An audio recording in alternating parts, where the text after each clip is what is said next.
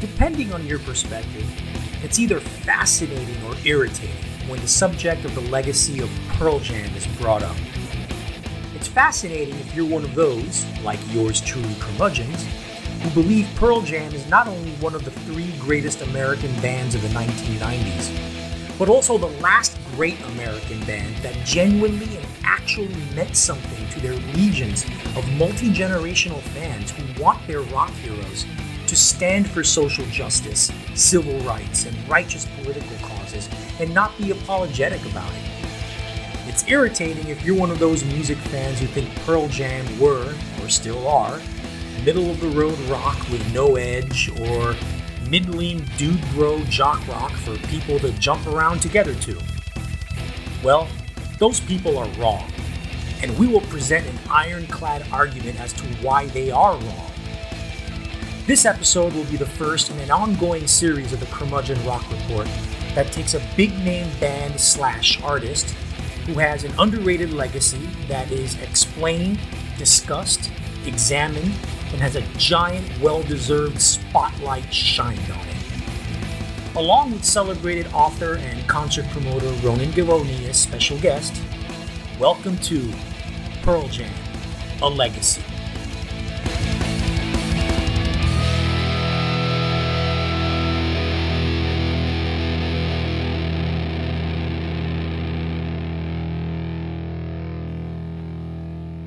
Welcome, everyone, to the 23rd edition of the Curmudgeon Rock Report. This is Christopher O'Connor coming to you from suburban Houston, and with me, as always, is Arturo Andrade coming to you from Gwangju, South Korea, and we host the podcast made just for you. We don't do hot takes, we do honest takes. So then, this belongs to you. Who are you? You are the rock geek iconoclastic outsider looking for safe haven in a world where rock no longer predominates. Well, rock and roll sure as heck does predominate here on the Curmudgeon Rock Report, where we not only celebrate the music, we live its majesty in full color and at full force. And hey, there's a good chance you'll learn some stuff you never knew before. Join our curmudgeonly community. Subscribe to this podcast on Spotify, Apple, Google, Stitcher, and all the other places where you find all the other podcasts. Drop us a line at curmudgeonrock@gmail.com. Follow us on Twitter at curmudgeonpod. And coming very soon, and I mean very soon, you'll be able to become part of our own private Facebook group, where you can share thoughts, musings, and random excitement with fellow travelers along the curmudgeonly path to rock and roll goodness. Well then, how you doing, Arturo? I'm doing great. Speaking about learning stuff that you might learn some stuff. I think our millions and millions of listeners are going to learn a lot about Pearl Jam. I've been excited about this episode for a while. This series, obviously our Prince Michael Jackson series, is coming to an end very soon. Obviously, those guys eventually died. Yes, they did. Last time I checked, they were still dead. Yeah. So we got to come up with a new series. And this will be the first one in our A Legacy series. I'll talk about it a little later. But Pearl Jam seemed like the obvious pick to go with the first band for this, considering how they're such a big name band, such a popular band that's also very polarizing. But the book that was published earlier this year by Ronen Givony, has got a lot of good reviews. It seemed like the perfect time to do a spotlight on Pearl Jam and get Mr. Givony on the show himself. Yes, we did. Very excited about that. And again, we'll talk about that a little bit later. But yeah, Pearl Jam deserves a respected, or they deserve respect, and they deserve a respectful spotlight. You know, these days everybody's about the Nirvana and the Soundgarden, and they look back to the early 90s for all the rock and roll. But Pearl Jam is kind of seen as this band that's kind of survived. Everybody sees a bunch of dad guys in their mid-50s now.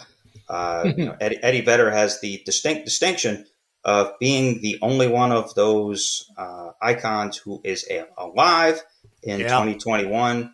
and not tragically dead at that. So Right. For whatever reason, that band normalized, and then they kind of lost their sheen. Well, damn it, we're giving them the sheen back that they deserve. Chris, do I hear a sound? Why, yes, you do. Is it the aliens descending? Is it dramatic and spooky?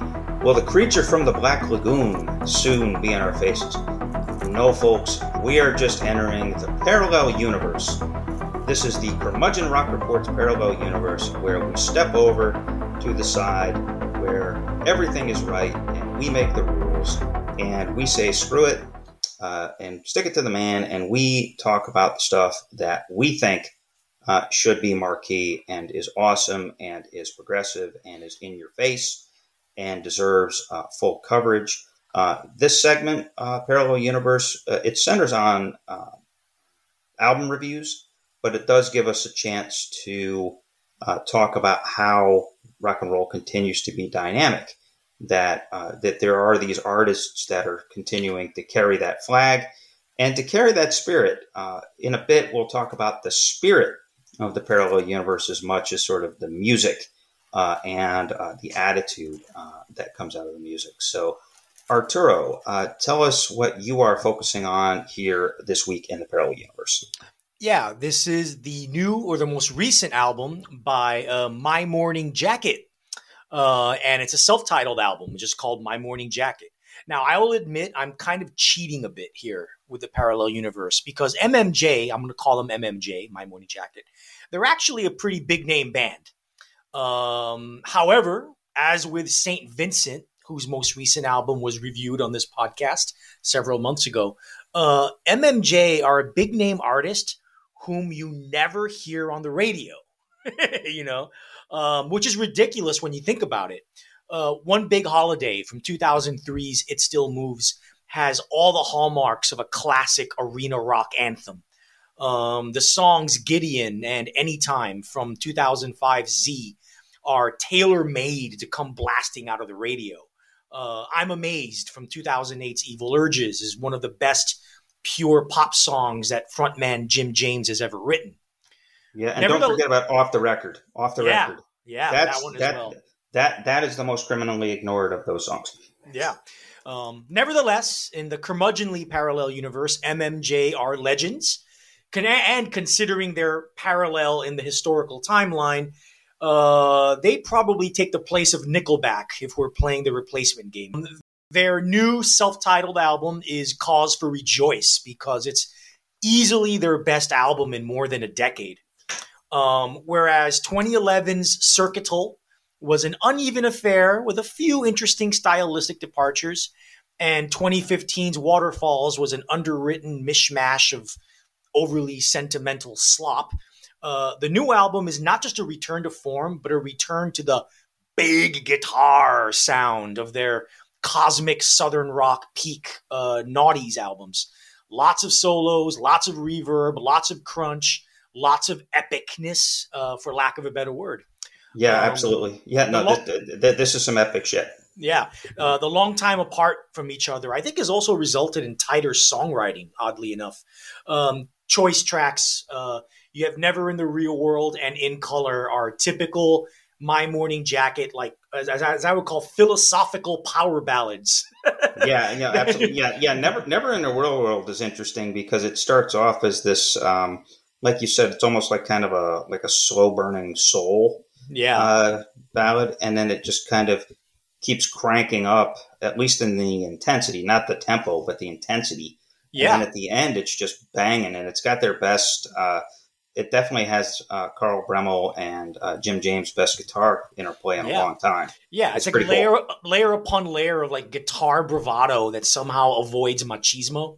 You have The Devils in the Details, which is like a 9-minute weirdo country shuffle that dissolves into like slightly psychedelic, slightly cosmic jazz territory.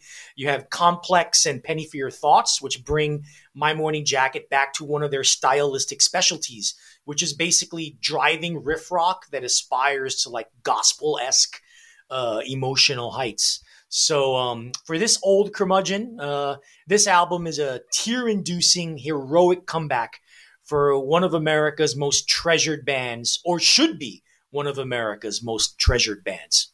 And now, for your album, Chris, that you're going to talk about, this kind of really is, it's a parallel universe within a parallel universe. Yeah. The next album you're going to talk about is an artist who's literally trying to recreate her back catalog. Yeah, no, absolutely. This is one of the more interesting stories in rock and roll in years. So Taylor Swift. Everybody knows Taylor Swift, household name. She sold many, many, many records, and is quite revered by the mainstream rock press, as I'm slowly starting to discover for good reason. And I'll get into that in a second. So she starts her career.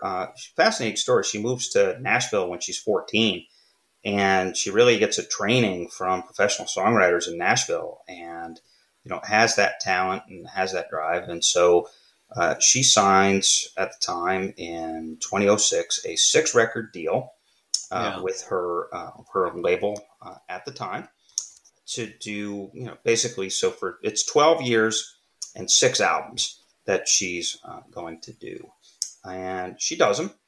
And from the first one to the last one, they're all huge hits. They all sell like crazy, especially Red in 1989, obviously being the peak in 2014. So she comes to the end of the contract, and now she's got all the power in the world. And she's like, okay, now I'm going to go on and sign with another of Universal Music Group subsidiary, Republic. And the old label, by the way, was Big Machine Records. And so she signs with Republic. As part of that deal, she gets ownership of her masters, which, is quite an accomplishment. Congratulations, Taylor. Here was the problem. She did not own the Big Machine masters. Now, at some point here, I believe it was in 2018 or 2019, Big Machine is bought out by a pure business guy. Basically a VC. I don't know if he's private equity VC. A guy named Scooter Braun buys the catalog. Basically buys the Big Machine records. Taylor Swift wants her masters, and so Scooter's like, okay, fine, but I'll trade you. You give me another record, and I'll give you an old record. And she was like, screw that. Well, they released a live record without her permission, and then Scooter Braun turns around and sells Taylor Swift's masters for $300 million to a PE company. And so Taylor Swift says, okay, screw you. You own those 6 records of the masters. I'm going to record or re-record all 6. Okay. And so she started doing this. Earlier this year, she did a re-recording of the album that truly made her famous, Fearless, from 2008, and it was a startling facsimile. They basically brought back all the same people, did the same record, and basically did a note-perfect reversion of it. However, with better technology, a few tweaks, and Taylor Swift, now back then she was an 18-year-old girl, or 18, 19. Now she's a 31-year-old woman, and she's singing these doughy-eyed teen breakup songs that at the time, maybe they were universal, but I didn't pay much attention. Why? Because they were doughy-eyed teenage girl bitter breakup songs. Not my genre, not yours either, right, Arturo? No way. Right, and so... Okay, so that's fine. But then, just in the last month, she released the second of these. And it was a re-release of her most critically celebrated and really, from her hardcore fans, most revered record, 2012's Red. And she's calling these albums Taylor's Version. So this is Red, Taylor's Version. And same exercise. Basically, the re-recorded spiteful version is what that really means. Yeah, basically, this is the FU to Scooter Braun. And so the idea is I own these songs. These are my songs, and I'm going to re-record them. And again, she brought back virtually all of the same people, all of the same producers, and basically the same arrangements. But like I said, with a few tweaks. And it is striking when you listen to the old versions of, say, 22 or All Too Well. And, some of these, what I'm finding out are really great songs. And you put them side by side, there are slight differences. The main thing being the depth and feeling of Taylor's voice. It's not quite as kiddish. The big pop song on that is "We're Never Getting Back Together," and at the time it was kind of recorded as maybe not a tongue in cheek, but kind of a bitchy, but like kind of girly, bitchy send off to this boyfriend. Well, on this version, she sounds like, it's almost like she's saying, "Did I mean it back then? Yeah, I meant it." And so now I'm going to say it with even more conviction. And so this idea of taking control of your music, revisiting your music when you're a decade older, and it holds up. So it makes me think that not only was this girl a pro's pro as a songwriter and a singer and just an otherworldly talent, but she just had this sort of extraordinary maturity in what she was saying and the feeling that she had. All Too Well is getting a lot of attention, especially this week, for a couple of reasons. One, this record has a 10-minute long version of this song, which was condensed to about 5 minutes. This is why we have producers and editors and A&R men, folks, to kind of sometimes save writers, these artists from themselves. But the 10-minute version is getting attention because it goes off on these. It's angrier and it's more feminist, and it gets really detailed and kind of ugly in a couple of spots as far as the lyrics. So there's a rawness there that she wasn't allowed back then. And then she just put out, and I haven't seen it and I don't want to invest in it, but she made a mini movie based on it, which is one of these now viral hits and talk of the internet and all of that. Additionally, with this record, so that original record was 16 songs. Then they released a deluxe version that had 4 additional songs. And then there was a charity single called Ronen, which is a very good song. And so all in all, back then, there were 21 songs. Well, those 21 songs are here, but she also now brings out 9 songs. Ironically enough, she calls it From the Vault. For all of you curmudgeonly groupies out there, yes, the vault is something that Taylor Swift is now borrowing as a concept. And a couple of these songs were actually recorded by mainstream country artists, and so these are Taylor doing her versions.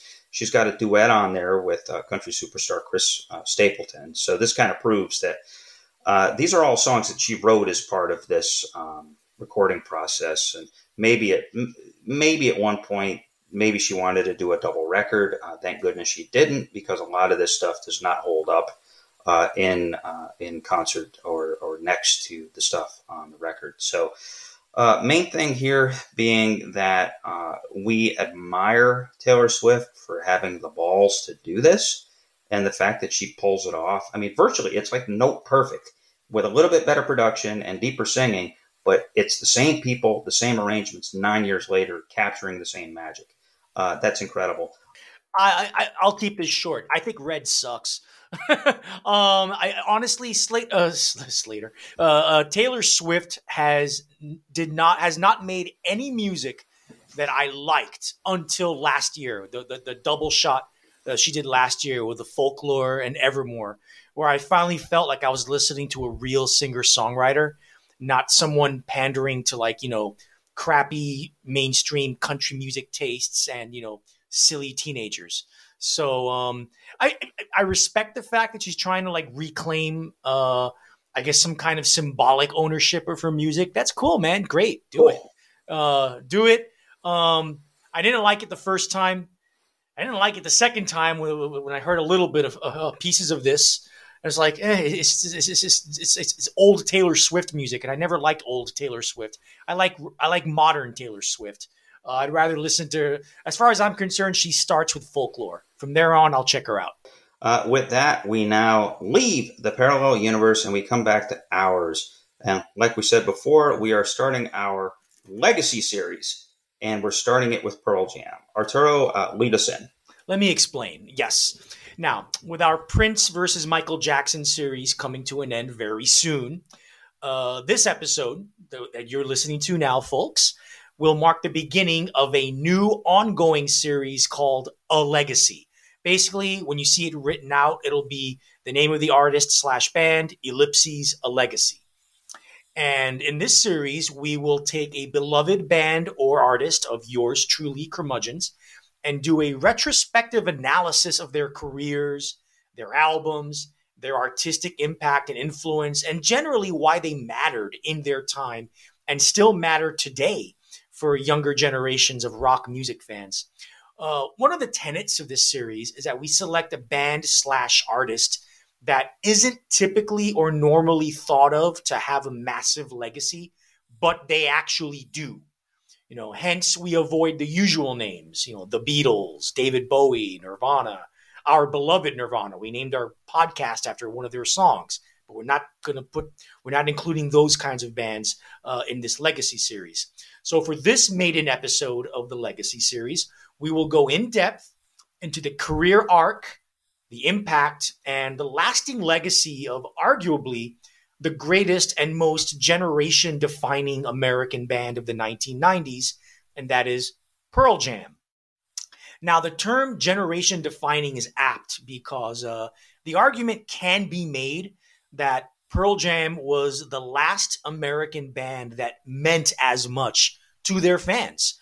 Much like the Grateful Dead kept the hippie dream alive for multiple decades and generations of fans, Pearl Jam continued to fly the flag for anti-conservative establishmentarianism and liberal, socially progressive activist causes. They talked the talk, they walked the walk, and they continue to do so, even when rock music seems to have subsided into a niche musical genre. And more importantly, helping their curmudgeons discuss all things Pearl Jam related is a very special guest. We mentioned his name at the beginning of the show. Ronen Givony, a noted concert promoter and music writer, published a book earlier this year called Not For You, Pearl Jam and the Present Tense, a splendidly written overview of Pearl Jam's career as a recording and touring band that also serves as a delightful meditation on fandom, rock geekiness, and overall musical obsessiveness. So the end of 2021 is drawing near. It's been a hell of a curmudgeonly journey through this post-COVID era. Or is it pre-COVID? Or is it post-COVID? Anyway, it's about that time where we start contemplating. What were the best popular music albums of the year? My pick for top albums? The list includes efforts from Lucy Dacus and Mdou Moctar. Arturo's list? He'll name Genesis Owasu and Idols, among others. Both of us would name Amyl and the Sniffers as one of this year's biggest winners. But what do you think?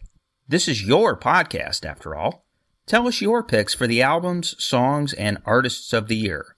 Weigh in by writing to us at curmudgeonrock@gmail.com or perhaps DM us at curmudgeonpod on Twitter. The curmudgeons are very excited in this episode to have Woohoo! Yes, yeah, that was the sound of Arturo Andrade's excitement. We're very excited to have a special guest on with us. We wanted to explore Pearl Jam in an episode of the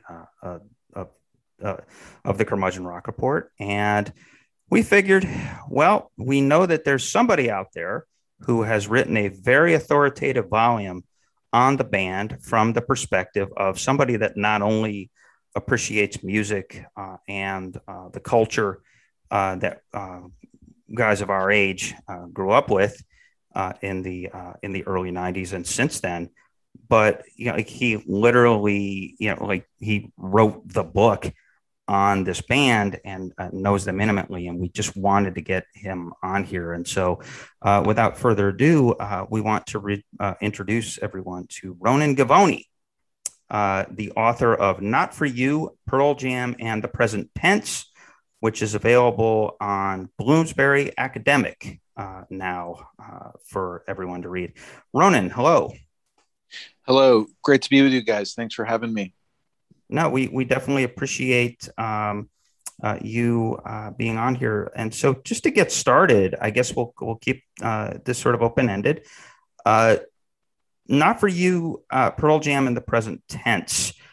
In the beginning of the book, you say that the idea for this book and the start of this project resulted from a bit of a communal experience that you had seeing the band, I believe at Wrigley Field in 2016. So if you could take us just through first, who you are, your background, how you came to appreciate and follow Pearl Jam as fervently as you have, and then, what you intended with this book and what it's about.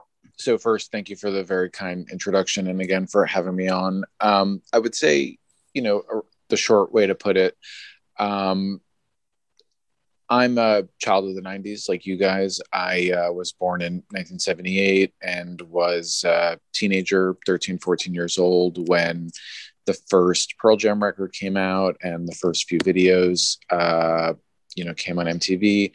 I was in high school, when Pearl Jam Unplugged and Nirvana Unplugged and Siamese Dream and In Utero and all these classic records came out. And, I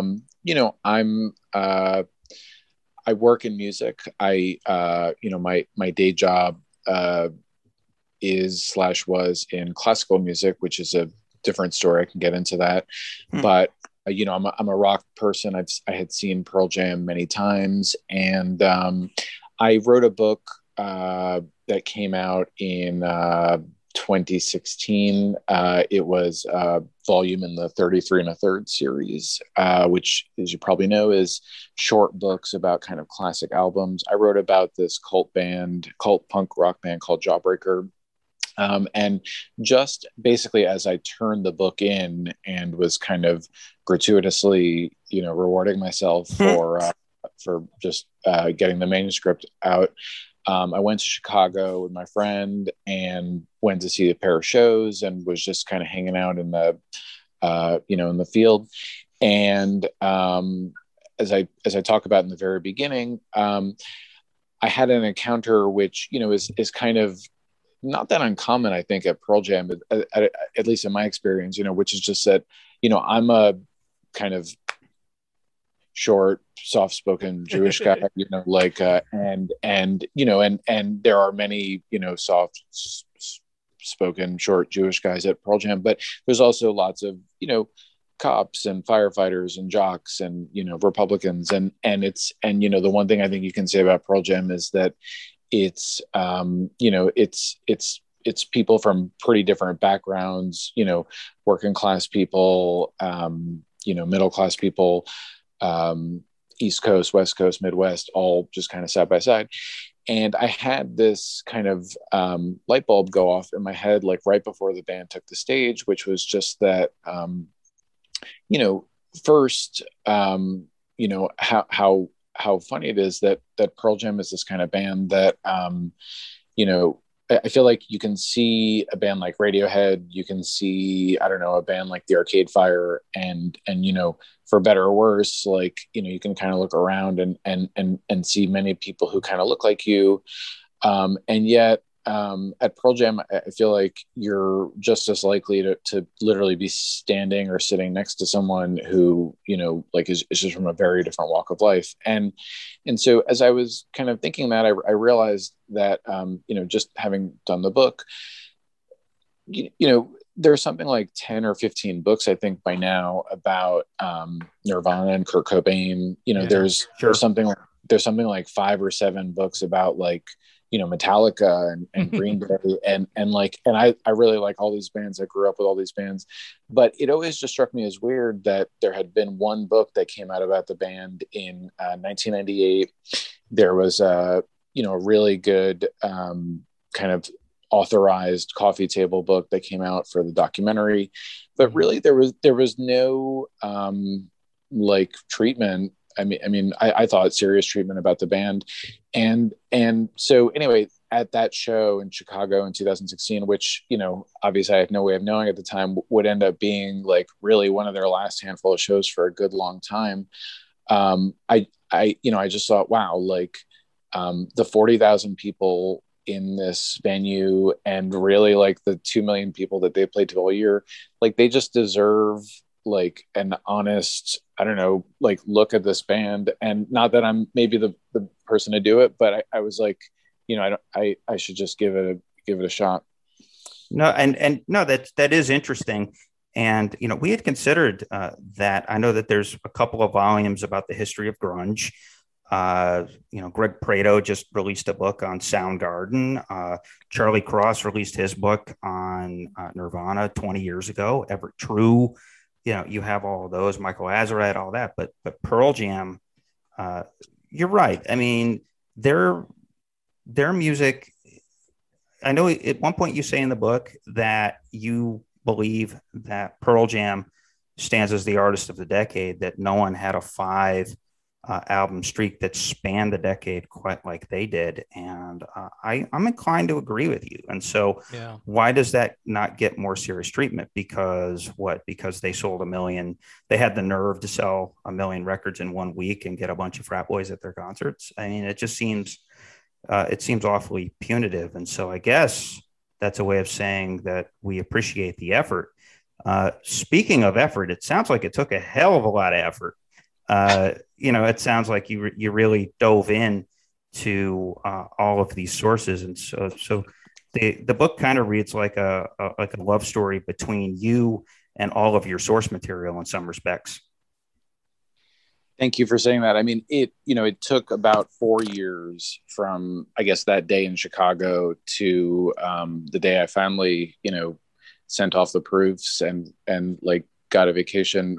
And I have to say, like, the book changed a lot during that time. Like I originally thought that I had a pretty good idea of just like how it should be told. Like, I thought I knew the story pretty well. I knew like kind of the dramatic parts, but the structure that it ultimately took, which is kind of those 30, vignettes, like it was really born out of, I want to say, like partly like the experience of writing the book and more so like even trying to sell it, by which I mean, like, the point that you mentioned earlier about like, like Pearl Jam, kind of like, why are there 10 books about Nirvana and only 1 book about Pearl Jam? If you had heard some of the responses I got, from editors and publishers, like it was really eye-opening, because I would say on the one hand, like, okay, Pearl Jam was like a very divisive band circa 1994, 1995, 1996. Yeah. To a certain extent, like anyone who is around them, like they're still like, like some people are like, hell no. And some people are like, yes, like for life. The other thing, which like I found surprising, maybe you guys do or don't, like, I definitely got 1 or 2 questions from editors to the effect of like, let's be honest, like, do Pearl Jam people buy books? By which he really meant, like, by which he really meant, like, let's be honest, do Pearl Jam people even read? You know what I mean? Like, and I, like, and I realized, like, wow, like, you're like a liberal New York dude, like with sneakers on. And if this is your opinion about like 51% of the country, like, you can see why a lot of other stuff in this country is going on. You know what I mean? So it was that I learned. I mean, if I can chime in a bit here, going back to something that you said earlier, Ronen, about the eclecticism of a Pearl Jam audience. And this is what a lot of people don't understand, why Pearl Jam is still there and why they're still huge. And and they can sell out any arena in the country, any amphitheater. They're there. Is because, and I think you hinted at it, they transcend social and sometimes even ethnic boundaries. Like you said, you go to a Pearl Jam show, you can find, short, intellectual, liberal guys like us. You can find cops, you can find jocks, blah, blah, blah. Pearl Jam kind of transcended those boundaries. And the band that I would compare them to in that regard, a lot of people may not agree. To me, it's pretty obvious. It's the Grateful Dead. The Grateful Dead were like that band. And when they started out, they were the hippie jam band for hippies and burnouts. But as the years went on, as the decades rolled on, their audience expanded like Pearl Jam's did. And it became more inclusive. The Dead's fan base, you'll get hippies, but you'll get cops, you'll get Republicans, you'll get conservatives there as well who just love the music. Yeah. And they love the atmosphere. And Pearl Jam is the band that really, they're the last of that ilk, of that kind of band, unless you want to count Fish, because Fish really were a direct, hippie jam band. But like I'm talking about the soul of it all. Question for you, Ronen: was the person at the publisher who said that, was he younger than us, older than us? He was around our age. I mean, and okay, yeah, I mean, but I have to say, age aside, or even background aside, I think it's a fair question. If you're pitching a book about Radiohead, that's one thing. If you're pitching a book about Pearl Jam, for some reason, I don't know, they started, almost exactly around the same time. Their fans overlap so much, and yet Radiohead, any publisher would be like, oh yeah, obviously, that's the kind of band that their fans buy books. Pearl Jam, I had to explain to them, I was like, look, here's how it works. The people who have seen the band 150 times, they show up at the venue first. I was like, they're there 8 hours ahead of time to buy posters and t-shirts. And I was like, whether they will agree with my book or not, they, chances are they will buy it because either they want to argue with it or they want to support it. You know what I mean? But I was like, this is not a casual fan base. And, I'm sitting across from someone and I'm like, you would think just on the level of capitalism, you'd be motivated to pursue this audience that has had nothing kind of thrown its way. But it's just one of the things you learn, writing a book like that, the response out in the real world has been so much more positive and organic than sure. that guy thought. And he couldn't have known that because he's never been to a show. He's never, right. The people have, so anyway. Yeah. But the better question to ask, instead of asking, that guy who rejected the idea for the book, how old is he? No, the better question to ask, what kind of music does this guy listen to? Yeah. That's the better question. Well, great point. Yeah. So his question to me was, what's your beef with the Chili Peppers? Yeah. Well, yeah, but that's the thing with and we'll get into this in a bit. But one point is that, to me, that it became over time when this whole thing first started. Nirvana hit number one, as you point out. It takes the place of Michael Jackson's Dangerous, number one.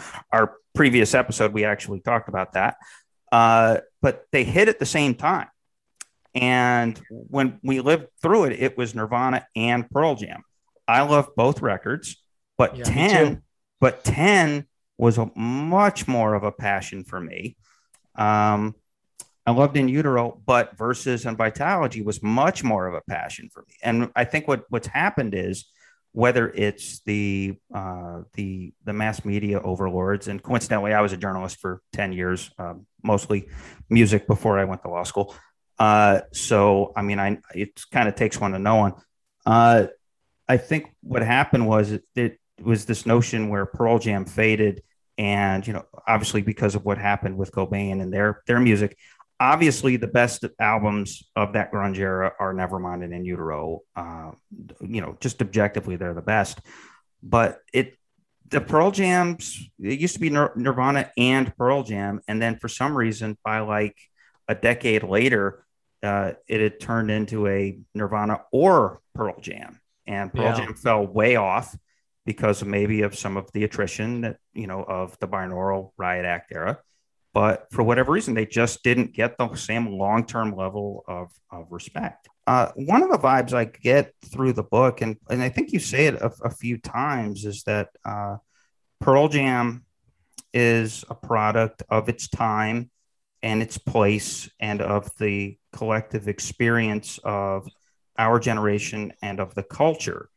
And you contemplate this idea of if they had hit 5 years earlier or 5 years later than 1991, given all the context of where society was and where the music business was, would it have hit quite as well? And I come away when I read the book. I mean, you have a chapter where you kind of marry what happened to the Who in Cincinnati in 1979 with what happened to Pearl Jam in Denver in 2000. It seems to me that this idea of time plus place plus experience can be the story of any band and any community of fans relationship with any band. And so to me, that when you say the publisher was like, I don't get this, it's like, well, plug in any band and that'll be the story of any community out there. Right. So no, I think that's really well said. Like, when I was researching this and kind of writing the early chapters, one thing I found, which I really did not know about, was, you kind of like, the popular narrative is heavy metal in the 80s, and then grunge comes along and kind of, dislodges it, and there's a regime change. But in reading about 1988, 89, 1990, there were all these things going on that kind of don't really fit that mold. And, Jane's Addiction is I think kind of like the most natural fit for this story because the guys were such fans of theirs. But, I think it was 1989 or 1990, if I'm not mistaken, in LA, when Depeche Mode, when their record Violator came out, there was there was like a riot, I think, in downtown LA, with like 25,000 people and like helicopters overhead. And, and I think I was, there's footage of this. There's a really good Depeche Mode documentary. Like you could just as easily make the case that this is the birth of alternative in America. You know what I mean? Like there's a narrative where it goes like Depeche Mode, Jane's Addiction, Nine Inch Nails, that kind of more gothic strain. And those bands were also like playing arenas and stadiums. And so, they're like, what you're talking about, like even 5 years, even 1 or 2 years, if Jane's Addiction came out in 1992, maybe they would have made 5 more records. You know what I mean? So it's all quite contingent. And I think especially in Pearl Jam's case, just the serendipity of it and the magic of it, really worked out in a way that you couldn't have planned it that way. Right. Yeah. I mean, they're like the perfect band to rise up in the Bill Clinton rock the vote time period there. So one thing to ask you about Ronen, and maybe kidding with you here a little bit, you start the book off by kind of self-deprecatingly telling the other super fans that you've only seen 57 shows. And so this idea of the ranking of the super fans, and you also make reference to your fandom as being a guilty pleasure. How do you see this? I mean, is this something that is a little bit of a hidden passion of yours? And how do those super, if you meet somebody that's been to 150 shows, how have they reacted to this book? I mean, I have a few friends who have seen 100+ shows, and including one of whom I wrote about. She was, she kind of was really helpful in just being like, "This is what works and what doesn't." I like a lot of it, is humor or trying to be. I think like I kind of like books that are just ambivalent about subjects. Like I think that like it's fun to read a book that is positive or negative, but it's something about like I don't know, like for me, my favorite artists and my favorite writers and my favorite bands, like there's very few people I feel completely unconflicted about, and I think it's just like a product of like having lived with them and having like come to appreciate their strengths and their faults. In the case of Pearl Jam, I mean, like I like I mean, we were talking earlier about being cool, right? I think that that's just kind of the easiest question. Like, is Pearl Jam a cool band? In the real world, like, yeah, they're a rock and roll band. They're famous, and they get to play to 20,000 people, and that's cool. Like, but if you go to like music critics and like Pitchfork and I don't know, like indie rock world, and like, is a big lumbering white rock band like cool? Like, I don't know, in some ways that's like the most uncool thing that's imaginable right now. Like I don't know, I find that like the people who are in the audience, maybe I'm mistaken about this, but like I find Pearl Jam fans to be like less conflicted than me, like, which is part of what I like about it. Yeah. Like I'm kind of the guy who's there like grumpy and has his arms crossed and like wishes they would get to the obscure B-side, like and there are like annoying cranky people like that in the crowd, but honestly I think that that's kind of what Eddie Vedder is, you know what I mean? Like I think that when he's watching The Who and when he's watching Pete Townsend, like he knows exactly like the frequency of the B-side that's being played, and I just think that that's like a form of love, like yes, in itself. Absolutely. And I was just gonna say, like, when I you were talking earlier about the Dead, like I when I was writing this, I really made sure to just try to read as much as I could about like reading books about the Grateful Dead, reading books about the Who, reading books about Bruce Springsteen and Neil Young, and just to see like how either it's like a straight up kind of saint's life where it's like everything they do is great and miraculous, or it's like character assassination, and I was like there has to be like just a middle road between being like they did some great stuff, they did some so-so stuff, and like let's just weigh the balance. I think that's the same thing. Like, I mean, Neil Young is my guy, and I mean, he's the one that I probably dig in the crates for most as far as tapes and shows and things like that. And having been to a few shows of his, I think it's the same thing. It's this idea of, what ride is he going to take me on? And, is he going to play like Don't Be Denied, or is he going to play like something from Trans on acoustic guitar and these types of things? And so it's, when you go to see the magician, you want to see the magic. So for you, is this book well, I guess one way to phrase it is, what was the most surprising thing for you about learning about writing this book? I mean, what did you learn the most? And I don't know, I get this sense when I read the book, it's almost like a dialectic between I'm telling a narrative about the band, but then also a narrative about being part of the community that cares this much about the band. And so it's this, it's almost like you're telling us about your excitement about the Pink Pop show in 1992, right, as much as about Pink Pop, or your, again, there's context. My favorite paragraph in the entire book is Yield dropped. They did this radio show, and oh, by the way, 2 days later, Bill Clinton denied having sexual relations with that woman.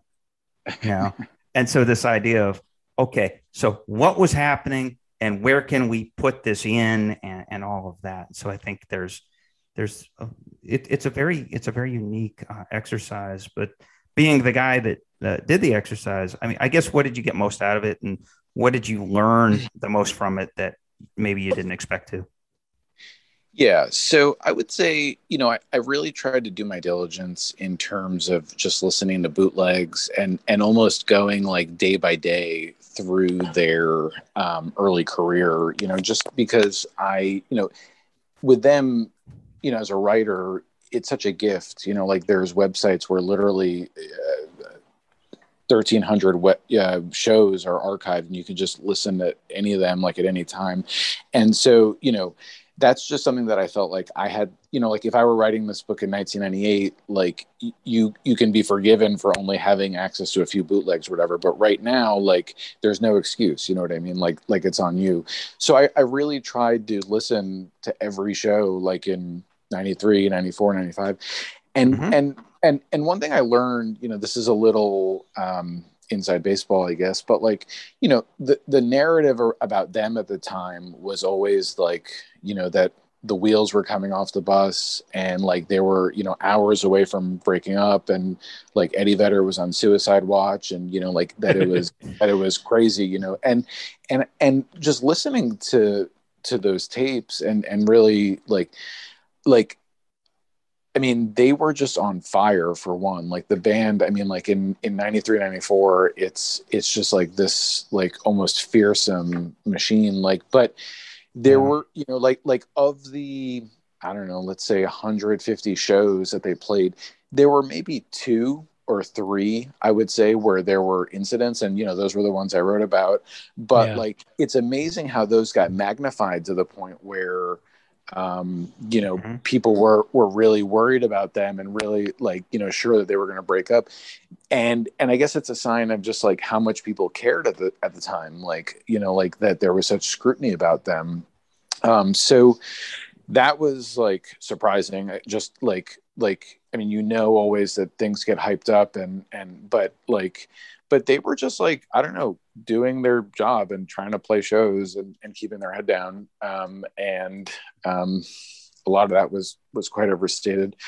The other thing I would say is just, I knew all along that that they're not the kind of band that's going to sit down with me for an 8-hour interview. You know what I mean? Mm-hmm. Like, and so I knew that like, there were facts in the public domain, and then there were things that I could interpret, and there were things I could kind of argue. But, you have to remember with them too, like, their story is a little bit uneven, right? Because like they're a band that's been around for 3 decades. And in their first decade, there was quite a bit of drama. There was just, people coming in and out and, stardom and all that. And then like, I would say after, I don't know, 2004, 5, 6, they more or less like get the ship steered straight, and they're basically like a functional rock band. And so the drama, I think, at least from 2006, 7 onward, it's not there in the same way. And so you just kind of have to figure out like, how do you proportion a 30-year story? Yeah, exactly. And so it seems to me that, like you said, I think it was like 2001, 2002, and either it was just changing tastes, and like you said, I think pretty much after 2000, the dawn of the dusk of the white boy rock bands had come, and they, like you said, they settle down and become they become a big rock band, a big stable rock band. And so they basically became elder statesmen. Yes. Yeah. They basically became elder statesmen. And so now the story with them is basically about the community and about those moments where they sort of did intersect with the culture, as in the stuff that happened in Uniondale, or some of the things that came up, intermittently in those 15 years. Hey, one question for you. are you aware if this band or if this book has gotten back to the band, or if anybody's read it, or have you gotten any feedback from their camp about their impression of what you produced? Yeah, no word back from base camp. However, weirdly, like multiple people that I have met and kind of sent the book to were like, "Oh, I sent a copy to Jeff, or I sent a copy to Stone." So, and I was very flattered that Easy Street Records in Seattle, has it displayed there and was selling it, and tweeted about it and all that. So, you know, would I love to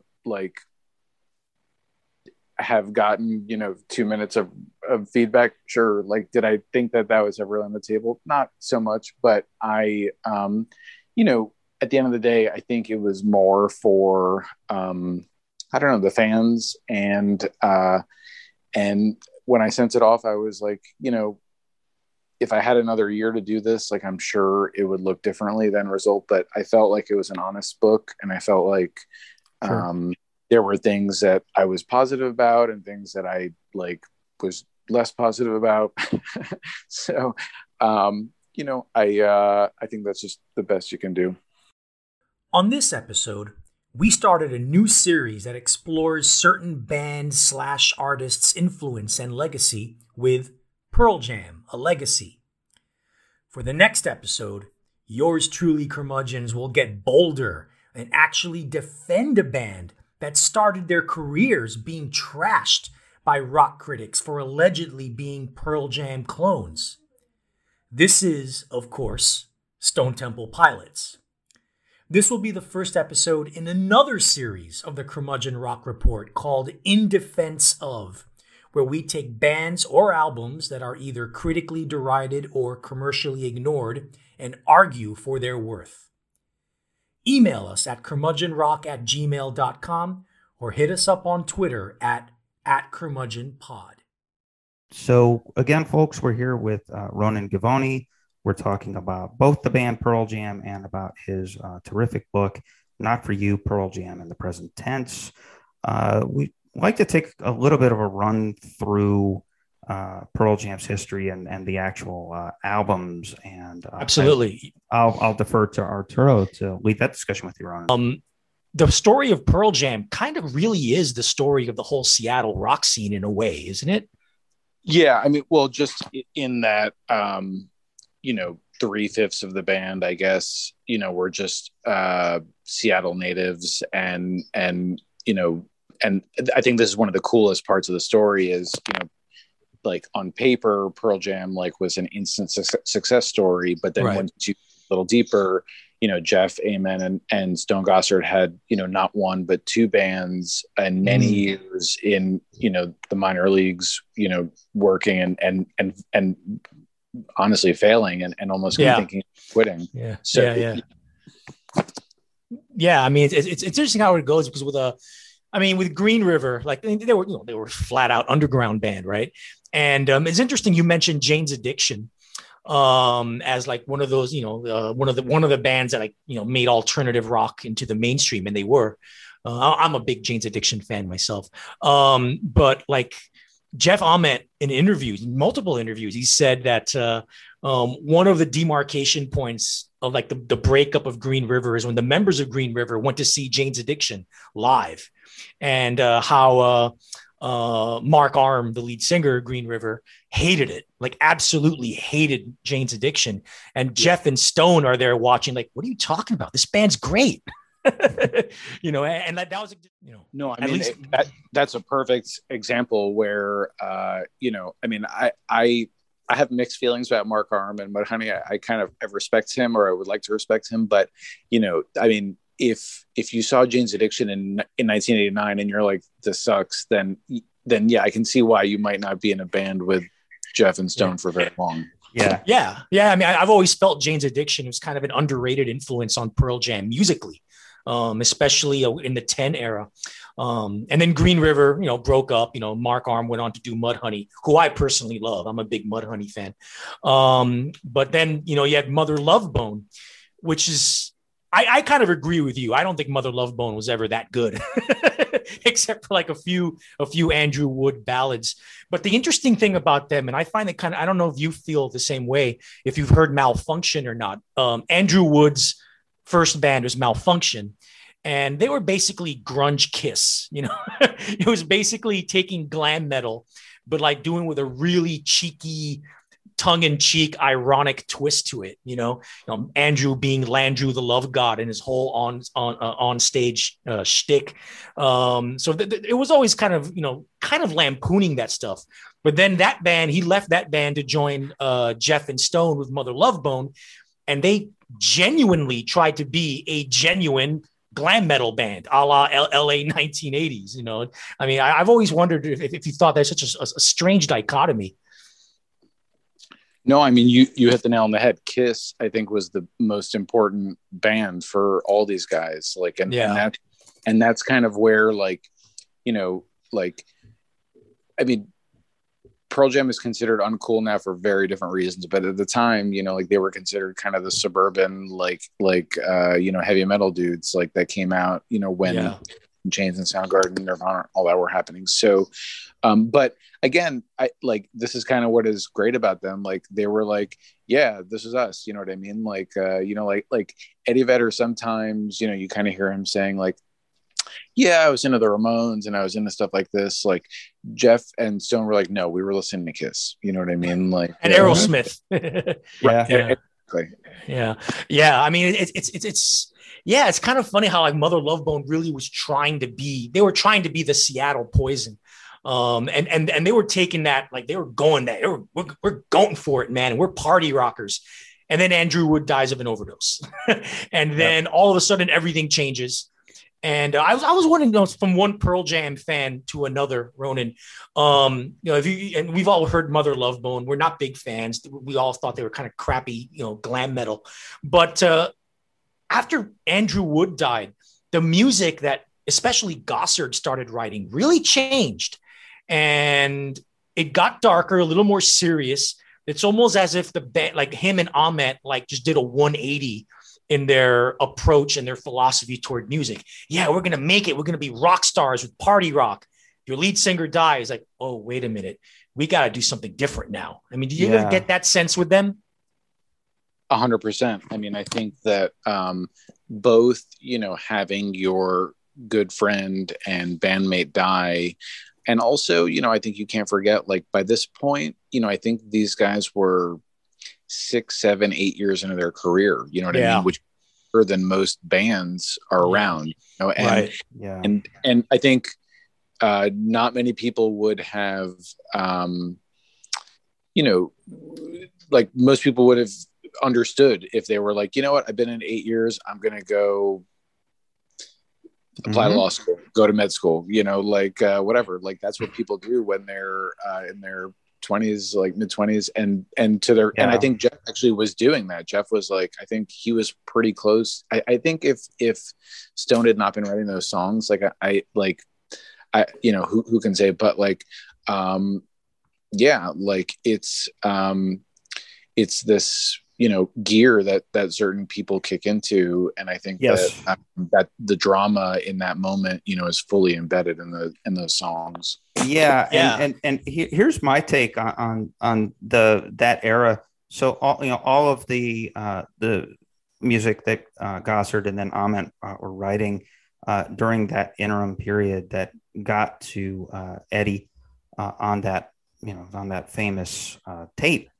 that made its way down there to San Diego, and the stuff that shows up on Temple of the Dog, and the Footsteps of the World, and all of those early things, they never were really in that pocket again. There's a tempo, there's a drama, there's a pathos, there's a depth and a texture, not just to the arrangements, but also just the riffs and the music itself. And one of our favorite, Arturo and I, we talk about them a lot on our podcast, is Built to Spill. And Doug Marsh, the lead singer of Built to Spill, he had an interview back when Perfect From Now On was coming out, and he was talking about the pressure he felt, and he was looking back at the album that kind of put them on that radar. There's nothing wrong with love, and he was saying that when you don't know for sure that people are going to actually hear your music outside of your friends, it makes a huge difference. So this idea that they were writing from their hearts, maybe they were coping with the loss of Andrew Wood and that indecision, and this pivot point for all of those guys there. Because I'm sure, several of those bands, Soundgarden, Screaming Trees, they were probably in some ways in the same kind of pivot point. Is this going to work or not? And so I think maybe some of that music was born from that emotional state, and they just happened to find like the perfect lead singer, and the world's most wonderful happy accident happens, and this synergy explodes from maybe what was Gossard and Ament running their form of poetry. Does that make sense to you? I mean, quite frankly, I wish I could have stolen that when I was writing it. It's probably a lot more elegant way than I put it. But no, I mean, I can't really say it better. Like there's an innocence and just kind of a lack of self-consciousness. Exactly. I mean, just about how it's going to be heard, and I love that Doug Marsh said that too, because think about that. Like Doug Marsh is right. Like he had pressure from Warner Brothers for Perfect from Now On and Keep It Like a Secret. Pearl Jam had to follow up 10 and Verses. You know what I mean? Like so, think about like those different levels of pressure. But yeah, I mean, like Verses and Vitalogy, like what would a psychiatrist say? You know what I mean? It's like it's someone who's under constant surveillance. Like that's what those records are, and it's in the lyrics and in the chords and in the riffs and I guess like one thing I like about bands that kind of stick around is like as you say, like your first record, no one is looking, no one is listening, so you're just kind of freed. But you would think that like 25-30 years in, like I mean people are watching Pearl Jam, but the pressure is off in a way, like and that's why like I feel like there are artists, David Bowie and Leonard Cohen are like the obvious examples, but again, like at the end of their career, no one was really expecting them to do anything great, and so it kind of comes back around again, and that's kind of like like this is not a comment about Gigaton, but I'm always like, what if like their best record is actually their last one? You know what I mean? Like it's not impossible. No, I know with them it's not, and it's interesting you mentioned Gigaton. It's got to be it's definitely the first record since Yield to have a tolerable last third, and it's probably the best last third of a record since Vitalogy. So who knows? Maybe they are getting to that point where they're going to have a glorious third act. Yeah. Ronen, I want to talk to you about jumping off on like I guess the quote unquote attitude adjustment that Gossard and Ament had after Andrew Wood died.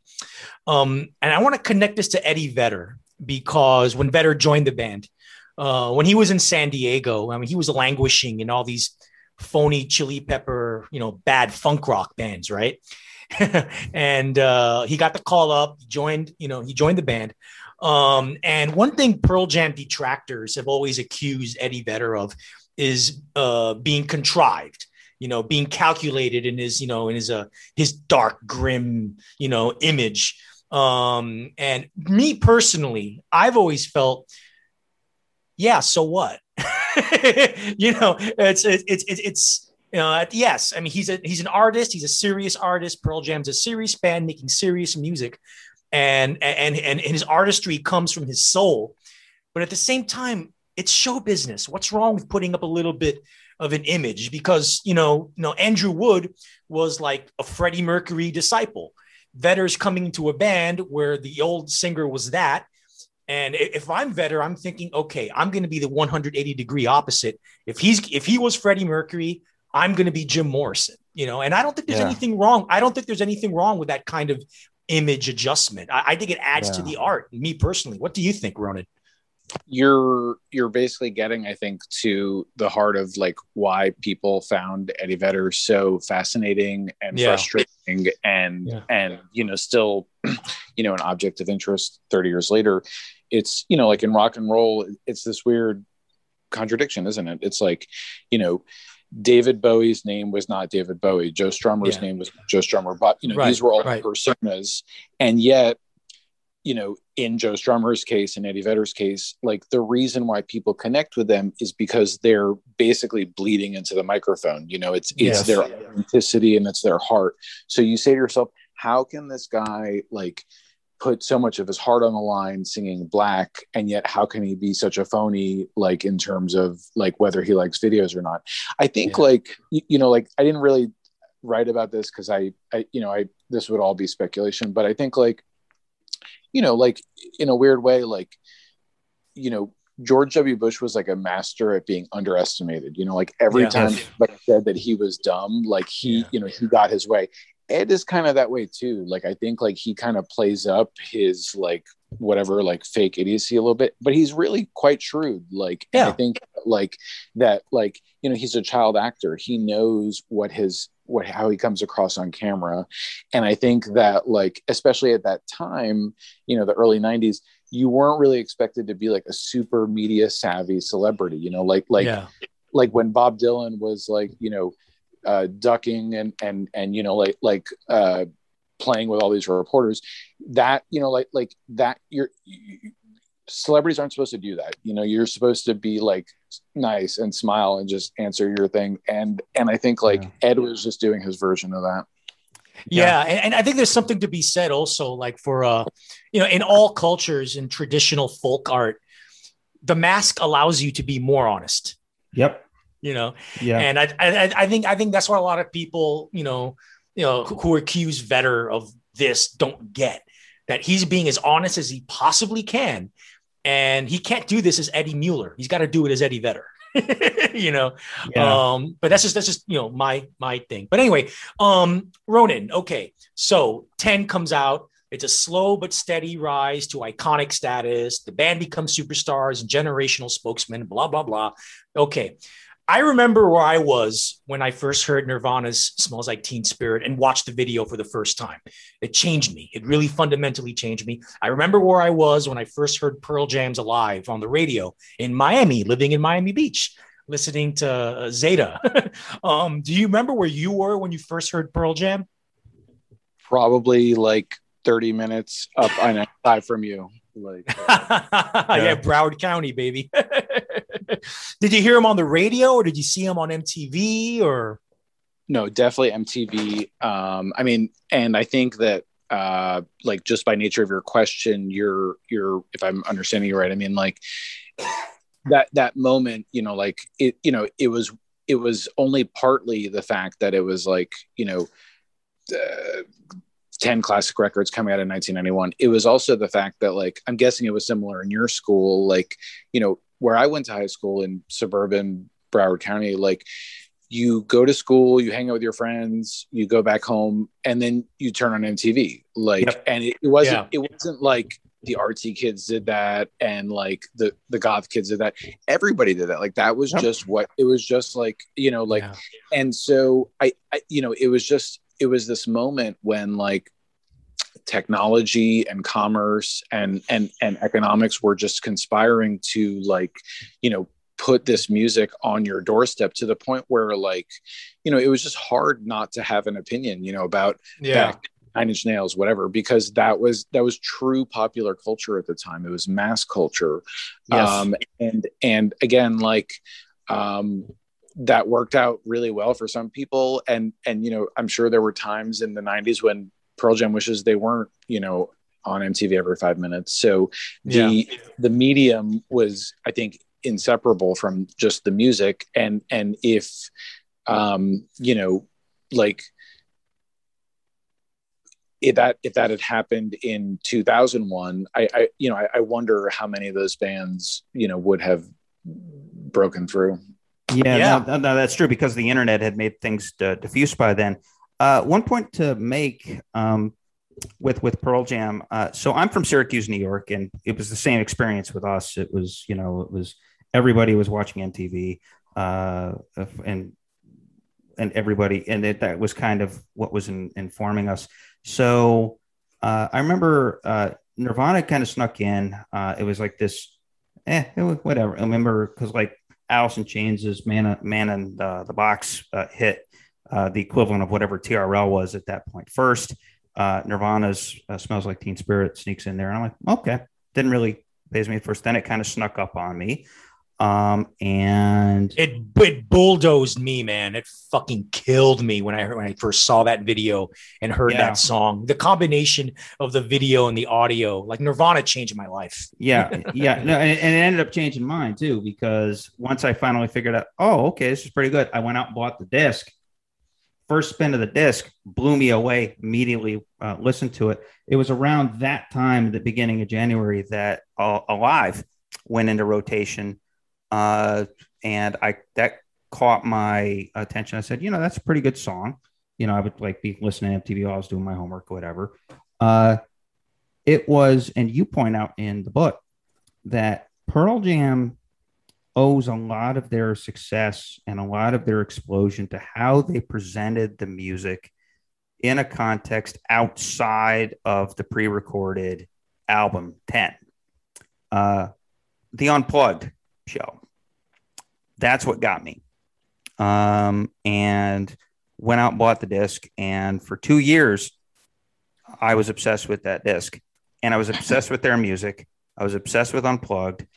They played the Video Music Awards there in 1992. Mesmerizing stuff. And, I started to, they were the first band, I think, ever that I really sought out live recordings from. Back when, there was this thing that they used to call trading tapes. That's how I got started on trading tapes. But anyway, so I think that's it. So we all remember where we were, and it was formative. But for them, I can't remember another band that used MTV to present their music in a way other than through the videos and the pre-recorded stuff. That them getting an Unplugged 2 months after coming onto the scene, where it took Nirvana almost 2 years. I think you hit that right on the head there. Yeah, I think that was a coup for them. And I think, it's one of those decisions probably that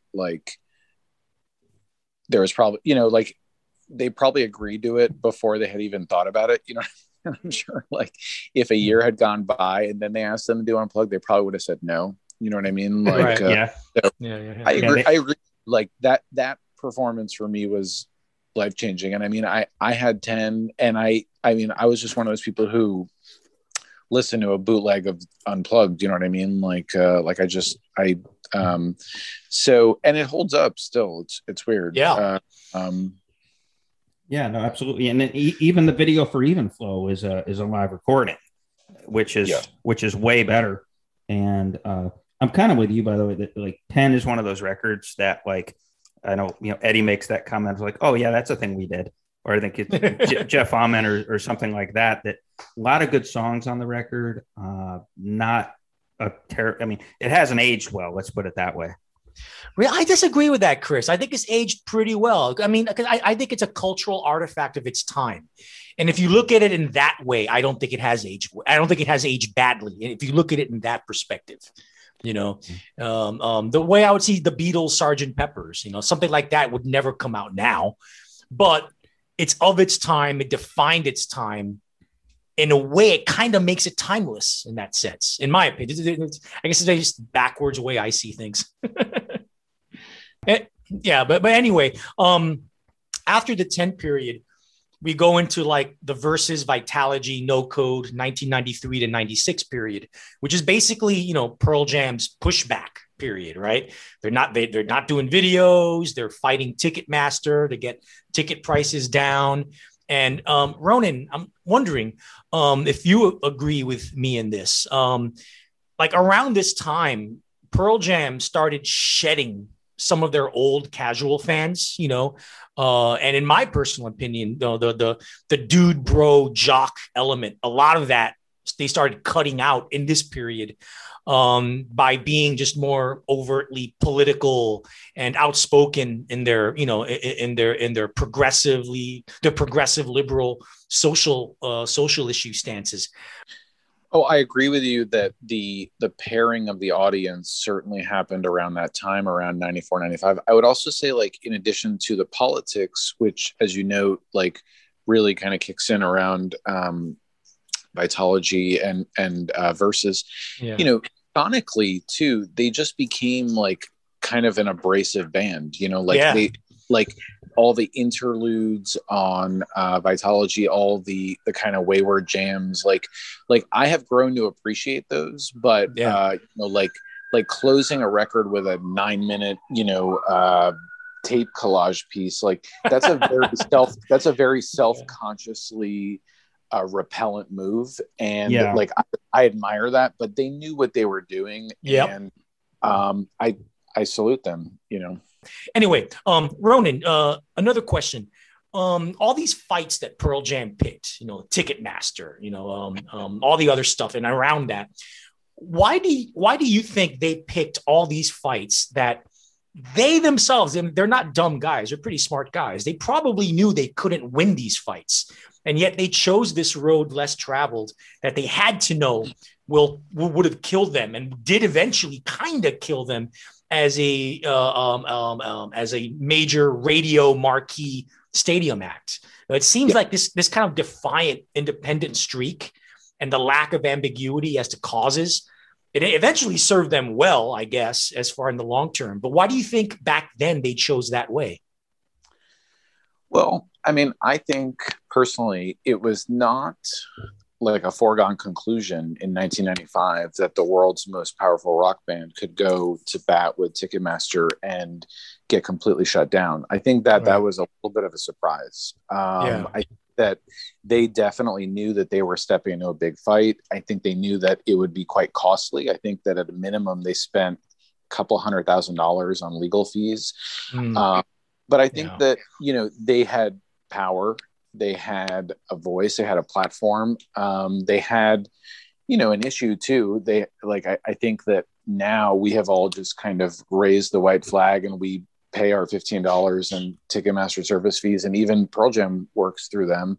But at the time, there was a minute, I think, where there was a real question, like, why can't the biggest band in the world just book its own tour? Like now, you would like that infrastructure is a little bit different. And as a concert producer, like I found that part of the story really interesting, but it's, you think about it, like right now you have Google and Facebook and Live Nation and all these places, like these corporations seem invincible. In 1995, like, I don't think like Ticketmaster was not as entrenched a force, and yet it was not even close, I think Pearl Jam admitted themselves.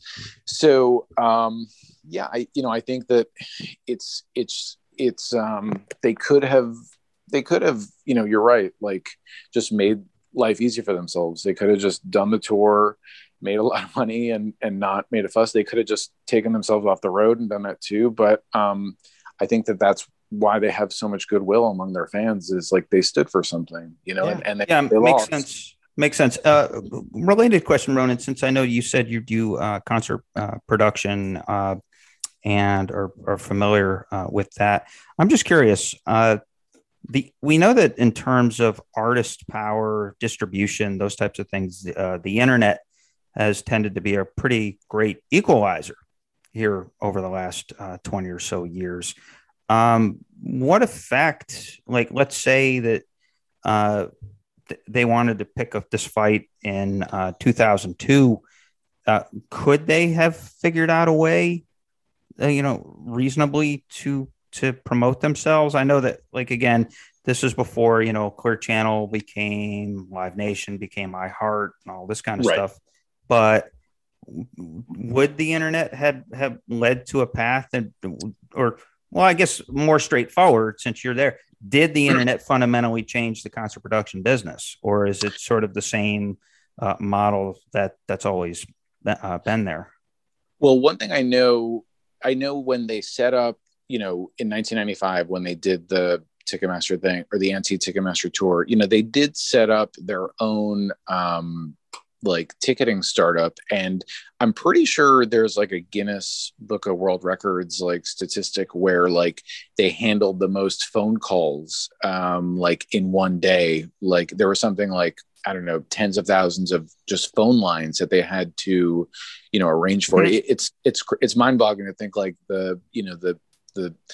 but yeah, so I think that if they had online ticketing, I think like a lot of the things that we just take for granted, like security and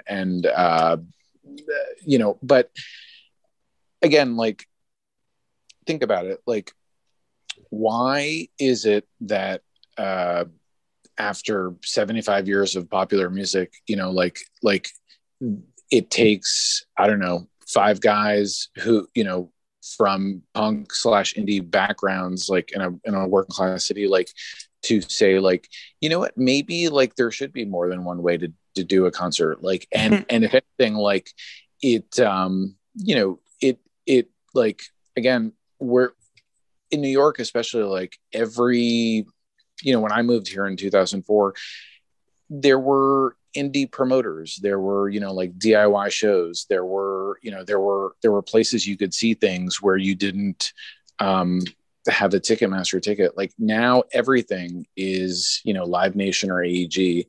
And again, like this is like Pearl Jam has, to their credit, I think like they don't really draw much attention to themselves about this, but they were so far ahead of the curve that like we just now, like, I mean, you do Ticketmaster or you do like a little rinky-dink startup and kind of cross your fingers and hope that but it's like it's a lot less further along than you think it is. And wow.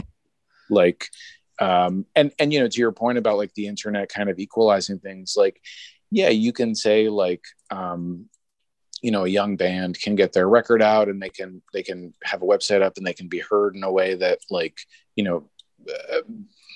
wasn't true in 1992. But like you could also say like Spotify and YouTube, like have they really equalized things for people, or have they kind of like made things really good for the the blockbuster? Like, I don't know. Yeah, that's true. I mean, well, Spotify is one instance. It's a strange thing. Like, you end up on Spotify, and I remember Lou Reed had a comment before he died that said he had gotten the lowest royalty check since he was like 14 playing the ice cream shop in Long Island. But then you have the other extreme, which is like the Lil Nas X thing, where right time, right place. You buy a beat for $50. You put something out on TikTok or SoundCloud or something, and voila, a month later, you're a millionaire. So I think that there is this sort of, the internet can give you great distribution. It can put you out there, but it does seem like kind of a crapshoot whether or not it's going to put you in the financial bird seat or it's going to give you the actual power. So I don't know. It's an interesting divide. Yeah, I mean, it really is. But, as I said, Pearl Jam, toward the end of the 90s, they kind of got out of that. They kind of, sort of made peace with Ticketmaster. And then they kind of like their quote unquote imperial phase. It ends with what I think is the really extremely underrated and overlooked Yield album. And, they have that, they tour for that, and they end the decade, interestingly enough, with the biggest hit single of their career, a cover of the old early 60s song, I think, Last Kiss. And it was a huge hit for them. Ronen, question, Last Kiss, what the hell? I mean, yeah. What do you think? I mean, how much time do you have? I don't know. People love it. I don't know what I can say. Like it's, I try not to begrudge like anyone their happiness, but I'm not a fan of the song, but I guess, to each their own. As the co-hosts and co-producers of the Curmudgeon Rock Report, we like to think of ourselves as a populist operation. That explains why we sought to bring Ronen Givony onto the air with us today to discuss his book, Not For You, Pearl Jam and the Present Tense. Our premise, of course, is this. Pearl Jam is a band that just doesn't get the respect it deserves from the critics, music bloggers, historians, and other fancy intelligentsia types you would think would fawn over these guys and their legacy. But they don't. We don't pretend, however, that Pearl Jam is the only one of these underappreciated, blatantly dissed bands of their era, or of any other era for that matter. Is there a band that you feel deserves the same treatment that we're giving Pearl Jam on this episode? Let us know. Reach out immediately. The email address again is curmudgeonrock@gmail.com. I will say this, Ronen. I think your take on Yield in the book is spot on. Spot on. I think that the beginning of that record is probably the best streak, or it's personally my favorite streak of anything that they've done. So I think we have synergy there. And then, of course, I get to ask kind of a Chris Farley's question. Is it really true that they've only played No Way 10 times in concert since that album came out? I mean, I think for some reason Stone is not a big fan of it. I've seen, I can't remember if it was Pearl Jam 20 or one of those shows, but Ed almost calling an audible and wanting to play that, and Stone just getting outright annoyed. So again, I think that this is just part of what people love about them is this, this kind of human story, just about, there's the song and there's the more larger than life kind of aspect. And then you're like, well, it's Stone and it's Ed and it's Jeff, just dudes, Yeah.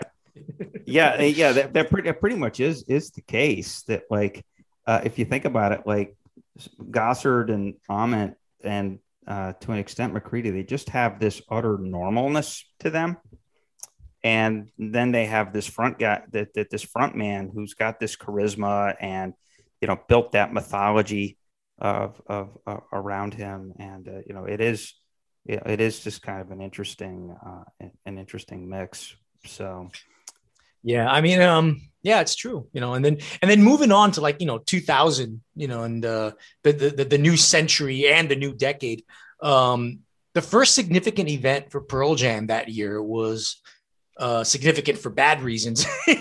Obviously the Roskilde Festival disaster in Denmark, where I believe it's Denmark, where several people were just crushed to death near the front of the stage. I remember reading this on YouTube. I wonder what your opinion is, Ronen. You find a lot of stupid stuff on the YouTube comment section, but sometimes you find some interesting stuff. And from the video that I was watching, someone mentioned that he or she, but I think it was a he, believes that beginning with this festival and the disaster that happened there, from that point onward, Stone Gossard and specifically Gossard kind of started mailing it in from a creative standpoint. I mean, he's still playing, he's still performing, he's always on tour with those guys whenever they want him, he's always there. But it never seemed like his heart was ever really in it as much as it was before. I'm not sure. I'm kind of on the fence in that theory. What do you think? Well, I don't agree, but I think to say someone is phoning it in for 20 years is a little insulting, but I would say this, which is, there's a really good book that a journalist from Denmark wrote about Roskilde, and he kind of took it upon himself to be an intermediary between the families and the band. And I think it was Stone more than anyone who made maybe half a dozen trips. I might even be undercounting that, but to Sweden and Denmark and became quite friendly with the families. and so I don't think you can overstate the importance of that event. I've been thinking about Roscoe a lot lately too, just obviously because of Houston and Yes. Travis Scott and all that. And I like, look, you can say on the one hand, like, maybe that did take the wind out of Pearl Jam a little bit and kind of make them a different band. Like, who can say, you know what I mean? Like, but I guess I'm struck more than anything about how, like, in Houston, like, the show went on like 37 minutes or whatever after there were ambulances in the crowd. Like, I know. With Pearl Jam, they were like, I mean, there were a couple of songs in, but they were upset that they didn't stop 5 minutes earlier. You know what I mean? Like, so so it's just a different level of, I mean, I think that's the line, isn't it? Like it's everything before that and after that with them. Yeah. I mean, I guess you can say that, but also on the concert security thing, I live just outside of Houston, Ronen, and obviously it's been a big story here. But come on, 1979 in Cincinnati, 2000 in Denmark, and now here we are in 2021, and it happens again. It's just it boggles my mind that I don't know if it's a failure of promotion or just. There will always be overly excitable people in dangerous spots or something, but I don't know, maybe it's equivalent of, Altamont in 69 and Woodstock in 99. And it's like, does anybody ever learn from these things? It's just sort of there's a continuum. Again, it's, time, place, and experience. I don't know. I mean, and any thoughts on that here we are 21 years later and we have another one of these things? Well, I mean, I guess I hasten to say, like, I wasn't there and I really have not seen any of the footage or anything, but like, from what I know, like, I guess about Travis Scott and just what I've read, like, the energy that seems to be like,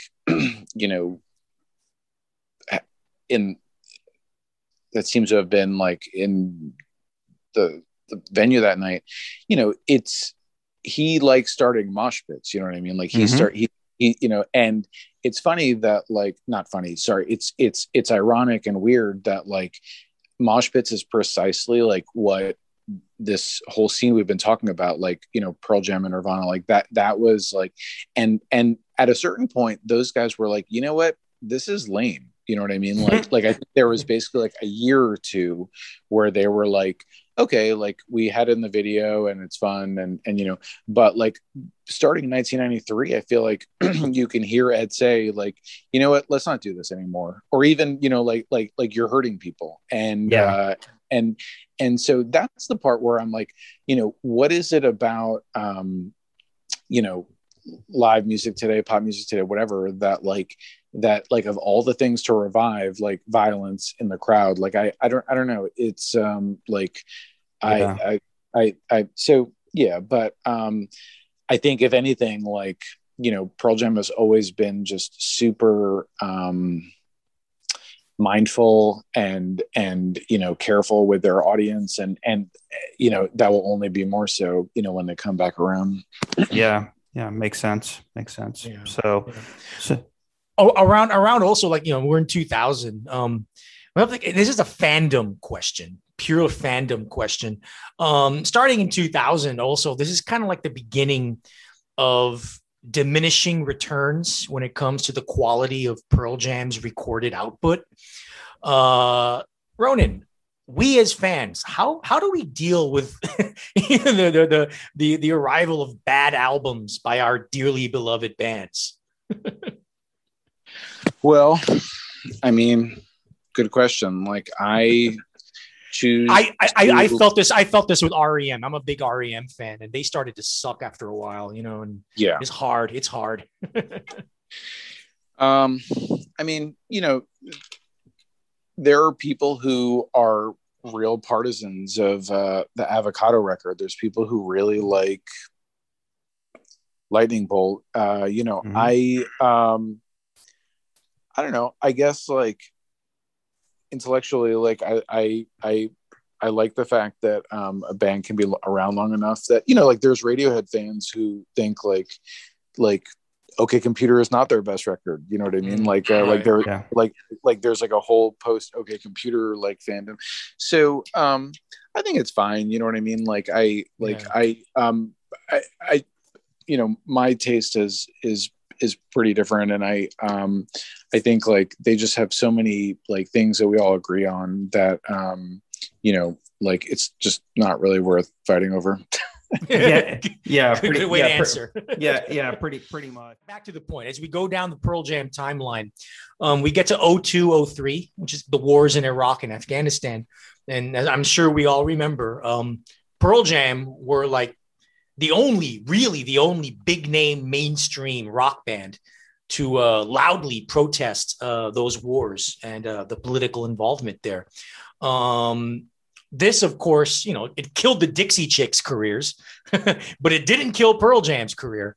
So, I mean, I think I know the answer to this, but Ronen, what do you think? What does that say about rock fandom and country fandom? That women don't get a fair shake.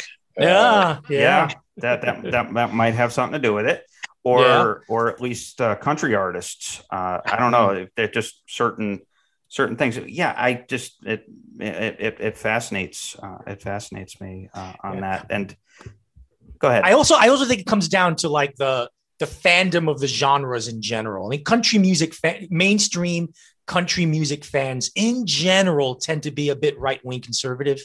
Whereas, rock music fans, not to say there aren't any, conservative rock fans, but rock fans in general tend to be more on the liberal spectrum.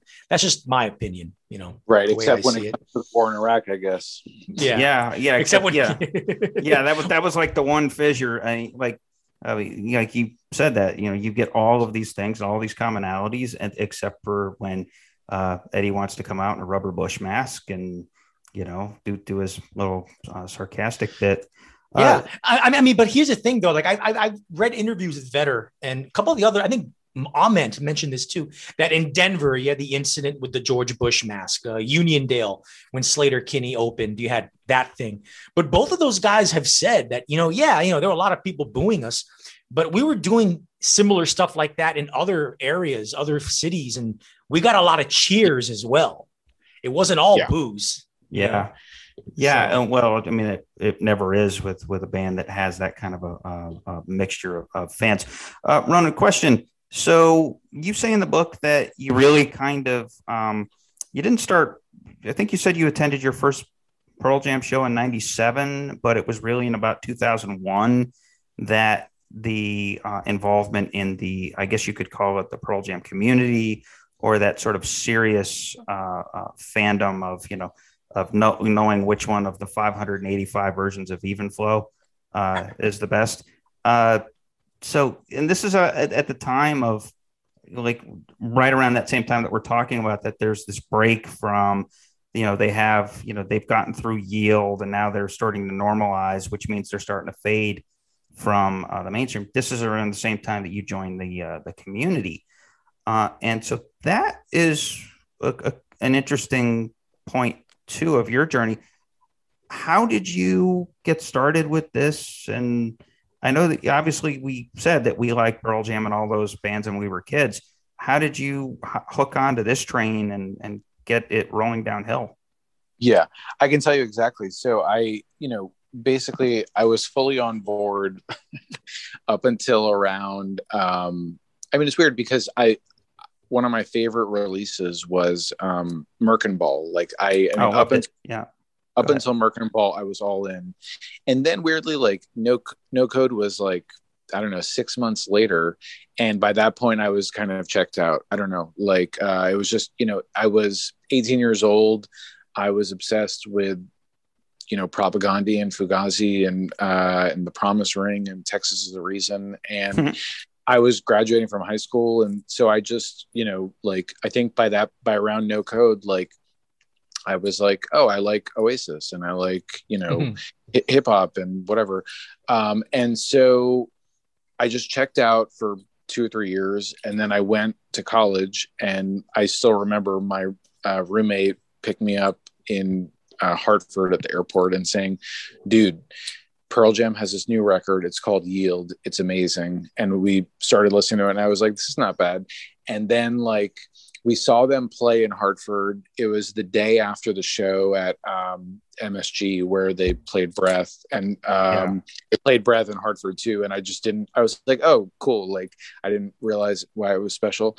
And then the bootlegs came out. And that's when I really started getting into it. Like, that's when, like, I think I bought 5 of them in 2000, and just like hearing, like the Seattle bootleg with like The Kids Are All Right and stuff like that, and hearing, Don't Be Shy, and really, like, the covers, and like, and hearing like how they played the No Code stuff, like hearing how they played Present Tense and hearing how they played In My Tree, like that was when I was like, oh, like, I'm all in. Like, and then, I was just like, I graduated college, and I,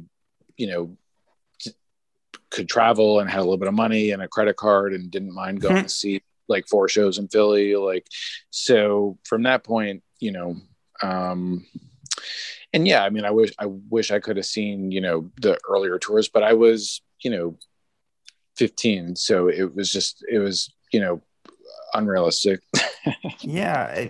Well, I was going to say too, like, I didn't really write about this in the book, but,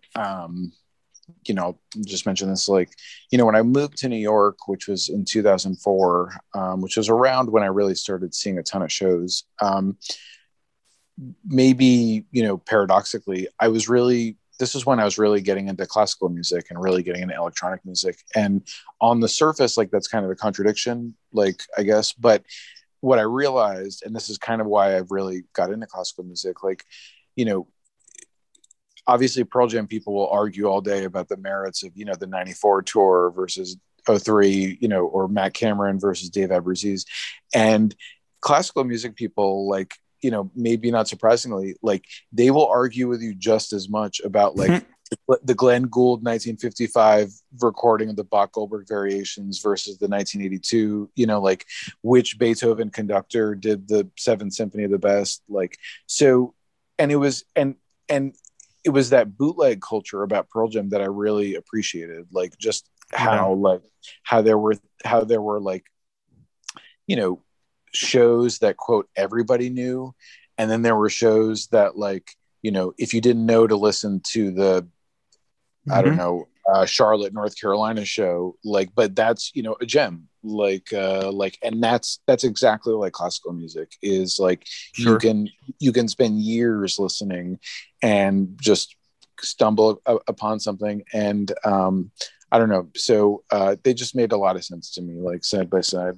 Yeah. And that's actually a great point, because I have family friends and well, I'm kind of like this with jazz and even jam band music too. I mean, the idea of there really is an ethos to no two things are ever the same. Yes. And so there's this selectivity. So at least on the timeline now, we're now approaching I got a question related to what you guys were just talking about rediscovering Pearl Jam. And this question is this.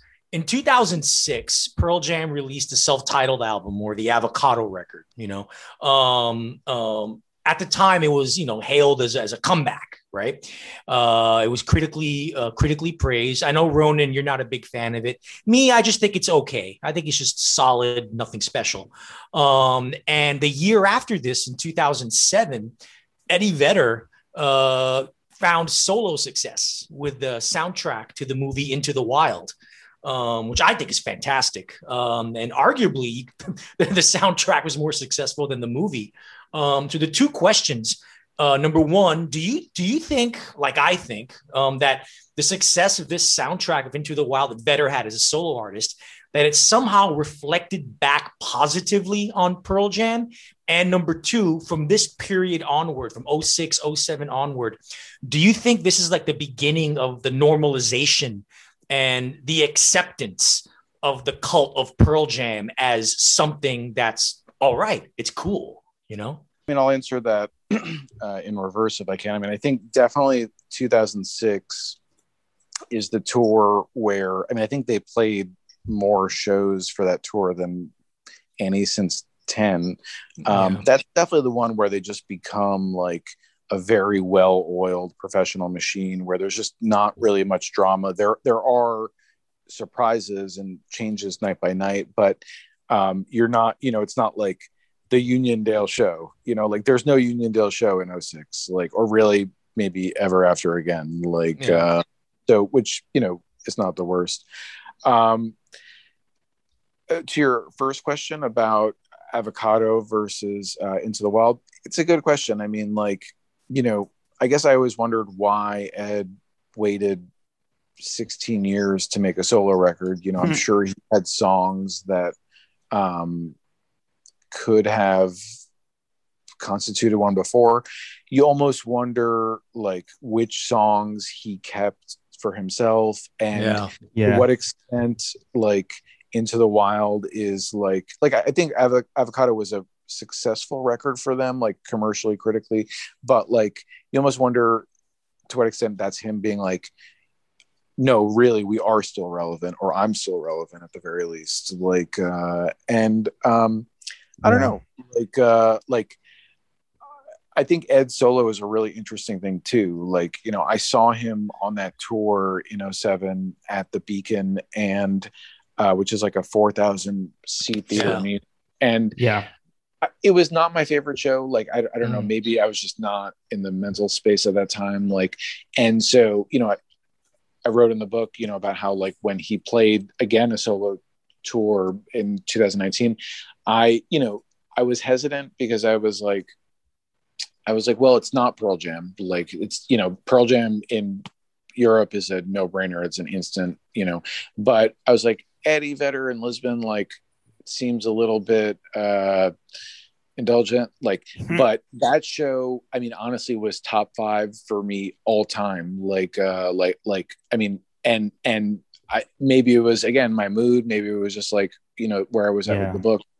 But like when he is, I think the solo show has changed too, but like, I mean, I'm not sure I'll miss him again, like solo, just because like that was so moving, and like it just it's not Pearl Jam, it's a different thing, and it's like if anything, it kind of brings you back to early like '90s where you're like, oh God, like this guy is just like you know, can't look away. Oh no, he captures the moment of the mood in a live setting, I think, as well as anybody who's ever lived.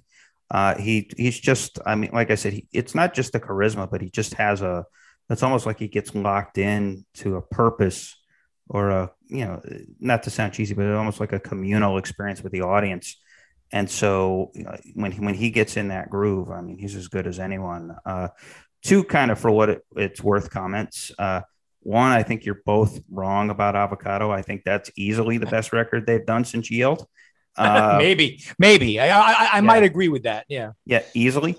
But then I would actually pick Eddie's, and I can't remember the name of it, his ukulele record as his better solo work than Into the Wild.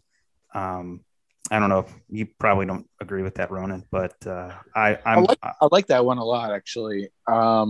I mean, I like them for different reasons and different tunes, like, but I like, you know, I mean, like, it's interesting too. Like, I think everyone in that band has done solo records, you know, like, and it's, again, it's interesting to compare them to Radiohead, because like in Radiohead, even the singer and like the rhythm guitarists have done solo records. Nobody really cares, like, but it's, you know, with the exception of maybe Johnny Greenwood, like doing There'll Be Blood, like people like they kind of just want them to stick with the band. Like, Yeah, Yeah. no, that's true. Although, I mean, that actually is a good memory too. I loved the Brad record from 1997 that Stone and friends did. So I adore the Mad Season record that McCready did with Lane Staley. That's my thing, right? That's my thing right there. Yeah. So anyway, well, speaking of sticking together, well, Pearl Jam stuck together for a long, long ass time until they got inducted into the Rock and Roll Hall of Fame. They're now a legacy band. I mean, if not top 10, they really should be on anyone's list of the top 20 American bands of all time. And I really do believe that. Ronen, my question for you, now that we've kind of like, we're at that, they're the old man, elder state, like I said, we're the elder statesman stage. How does the excitement of a Pearl Jam show now generate? What does it generate for you now? Well, it's been a minute since I've seen them. Sadly, yeah, I did not go to any of the festival shows.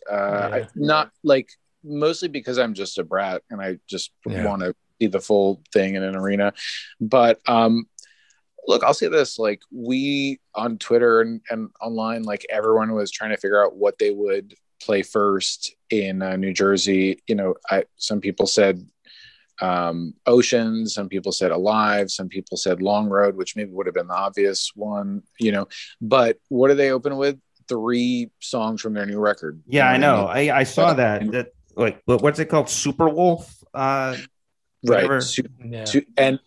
And so I just kind of cracked up at that. Like I was like, you know what, I'm not sure those would have been the first 3 that I would have asked for, but like God bless them just for like keeping us guessing, you know what I mean?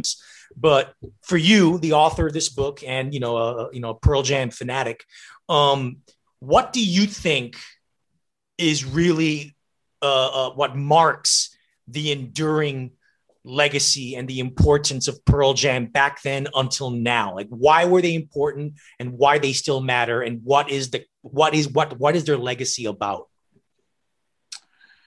Well, I mean, I think they matter first and foremost because of the music. I think that it's kind of like the easiest thing to take for granted. And I think that in their case, especially, like they do so many other things, their activism and their fan service and their just ethics, that like you're tempted, or one is tempted to be like, looking at all the secondary things. But,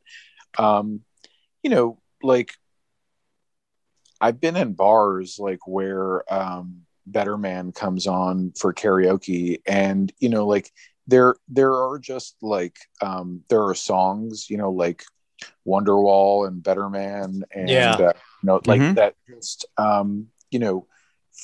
it doesn't matter what year it came out, it doesn't matter like if you heard on MTV, like they just have a handful, maybe 2 handfuls of indestructible tunes like that that really speak to people across language, across age, like, and that's why you can see Eddie Vedder play to 20,000 people in Portugal, like most of whom English is not their primary language, and they sing every word, like right.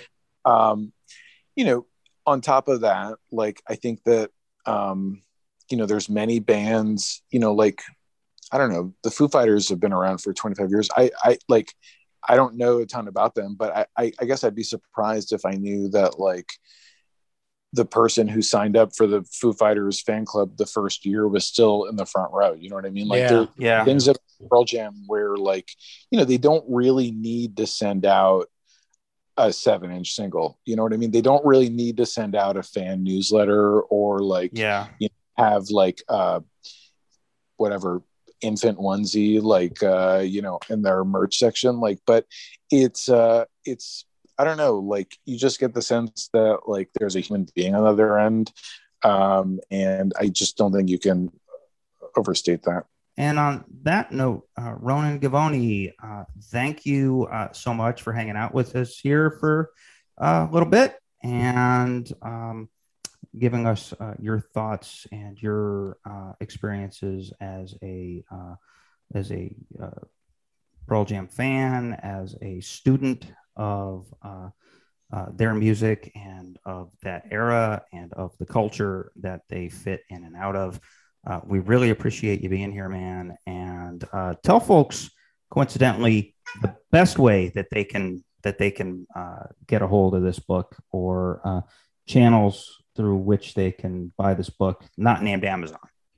Yes. Well, I think it's only fitting for a Pearl Jam themed book. If you can support your nearest bookstore and the good people who go to the trouble of curating shelves and choosing favorites. It just came out in paperback a week or two ago. And for anyone in Hungary, Serbia, Italy, Spain, or one other country I'm not remembering, it will also be out in your language soon. And I just want to say to both of you guys, having done, I don't know, maybe a dozen or so interviews, you can definitely tell when people have read the book and when they haven't, and when they have thought about it when they haven't. I've had probably 3 interviews where people say, how many times have you seen the band? Which makes me wonder if they even opened it. But I really appreciate just, the thoughtfulness, and I hope that we can have a beer or something and talk more. I'd love to. No, absolutely. Well, all right. That was awesome. Ronen is a really, really sharp guy, and it was fantastic picking his brain about Pearl Jam and about fan culture and about the last 30 years of our history here as Gen Xers. So now we are going to do our usual shtick here, and we're entering the vault. You hear the coins dropping. You hear that little funk groove. That means that Arturo and I are getting on our hazmat suits, and we are spraying the nuclear walls, looking for the finest cockroaches among our collective, what do you call it? CDs, MP3s, vinyl. I mean, whatever the medium you want to call it. Just call it physical media. Physical media. No, there is no virtual media in the vault. There is only physical media. That's and so right. we are pulling out physical albums, one each of old stuff. Parallel Universe is new stuff. The vault is old stuff. And so this is album reviews. Again, this is old stuff. So Arturo, what's your old stuff this week? My old stuff is not that old. It's from 16 years ago, but it is an old guy. This is Robert Plant and his 2005 album, Mighty Rearranger. Now, Robert Plant is featured on this episode's Vault segment because as of this recording, Plant and Alison Krauss's new album, Raise the Roof, will have been released. Hint, hint, that may be included in our parallel universe for next episode. That album, of course, is the highly anticipated follow-up to Plant and Krauss's brilliant Grammy Award-winning album, Raising Sand, from 2007. Now, for our loyal, curmudgeonly listeners out there, if I have to explain to you who Robert Plant is, you probably should not be listening to this podcast. Yeah, I was going to say, get the fuck out. Nevertheless, I will explain anyway. He was the legendary lead singer of the iconic rock band Led Zeppelin. And sorry, folks, I'll draw the line when it comes to explaining who Led Zeppelin were. No need to explain that, okay? Like a lot of rock legends from the 1960s and 70s, Plant's 1980s output was sketchy at best. It was mostly overproduced, slick pop, firmly entrenched and dated in that era. Lots of reverb, lots of corny synthesizers, thin compressed guitars, and drums that sounded like bomb explosions. What? Oh yeah, and heavy on the sentimental ballads. Yeah, what, you didn't like Big Log? Crazy in the ship of fools. Yeah, no, I didn't. No, I never dug that. However, he had a bit of a comeback in the 1990s when he reunited with his Zeppelin guitarist Jimmy Page. That resulted in 1994's No Quarter. Robert Plant and Jimmy Page unleaded a live album of mostly reworked Zeppelin songs with a few new ones, done with a Moroccan string band and an Egyptian orchestra. They came back in 1998 with Walking into Clarksdale, an album of mostly original songs that was surprisingly mediocre, considering that this the talent. Yeah, this was essentially a Led Zeppelin reunion in all but name. Gee, I wonder what bassist John Paul Jones must have thought of all this Page and Plant activity. Yeah, he must have been pissed off. Well, anyway. well, if you remember when they got inducted into the Hall of Fame, this is when they were starting all this stuff. John Paul Jones comes up there and says, "It's a pleasure to come into the Rock and Roll Hall of Fame with you guys. Hopefully, one day you'll remember my phone number." Yeah, that was a dig for sure. Mm-hmm. A few years later, this all brings us to 2005, when Plant unleashed Mighty Rearranger with his, at the time, new backing band, The Strange Sensation. Now, I can't speak for everyone, but for yours truly and these curmudgeonly years, it was a revelation to hear Plant sound this regenerated, this lively, this swinging, this rocking, and this contemporary for 2005, and this exotic. And the exoticism comes from the fact that while Plant indulged in North African rhythms and textures in his collaborations with Jimmy Page, it's the off-kilter desert blues of West Africa, especially after the then emergence of Tuareg nomad band Tinariwen, that really informed this album.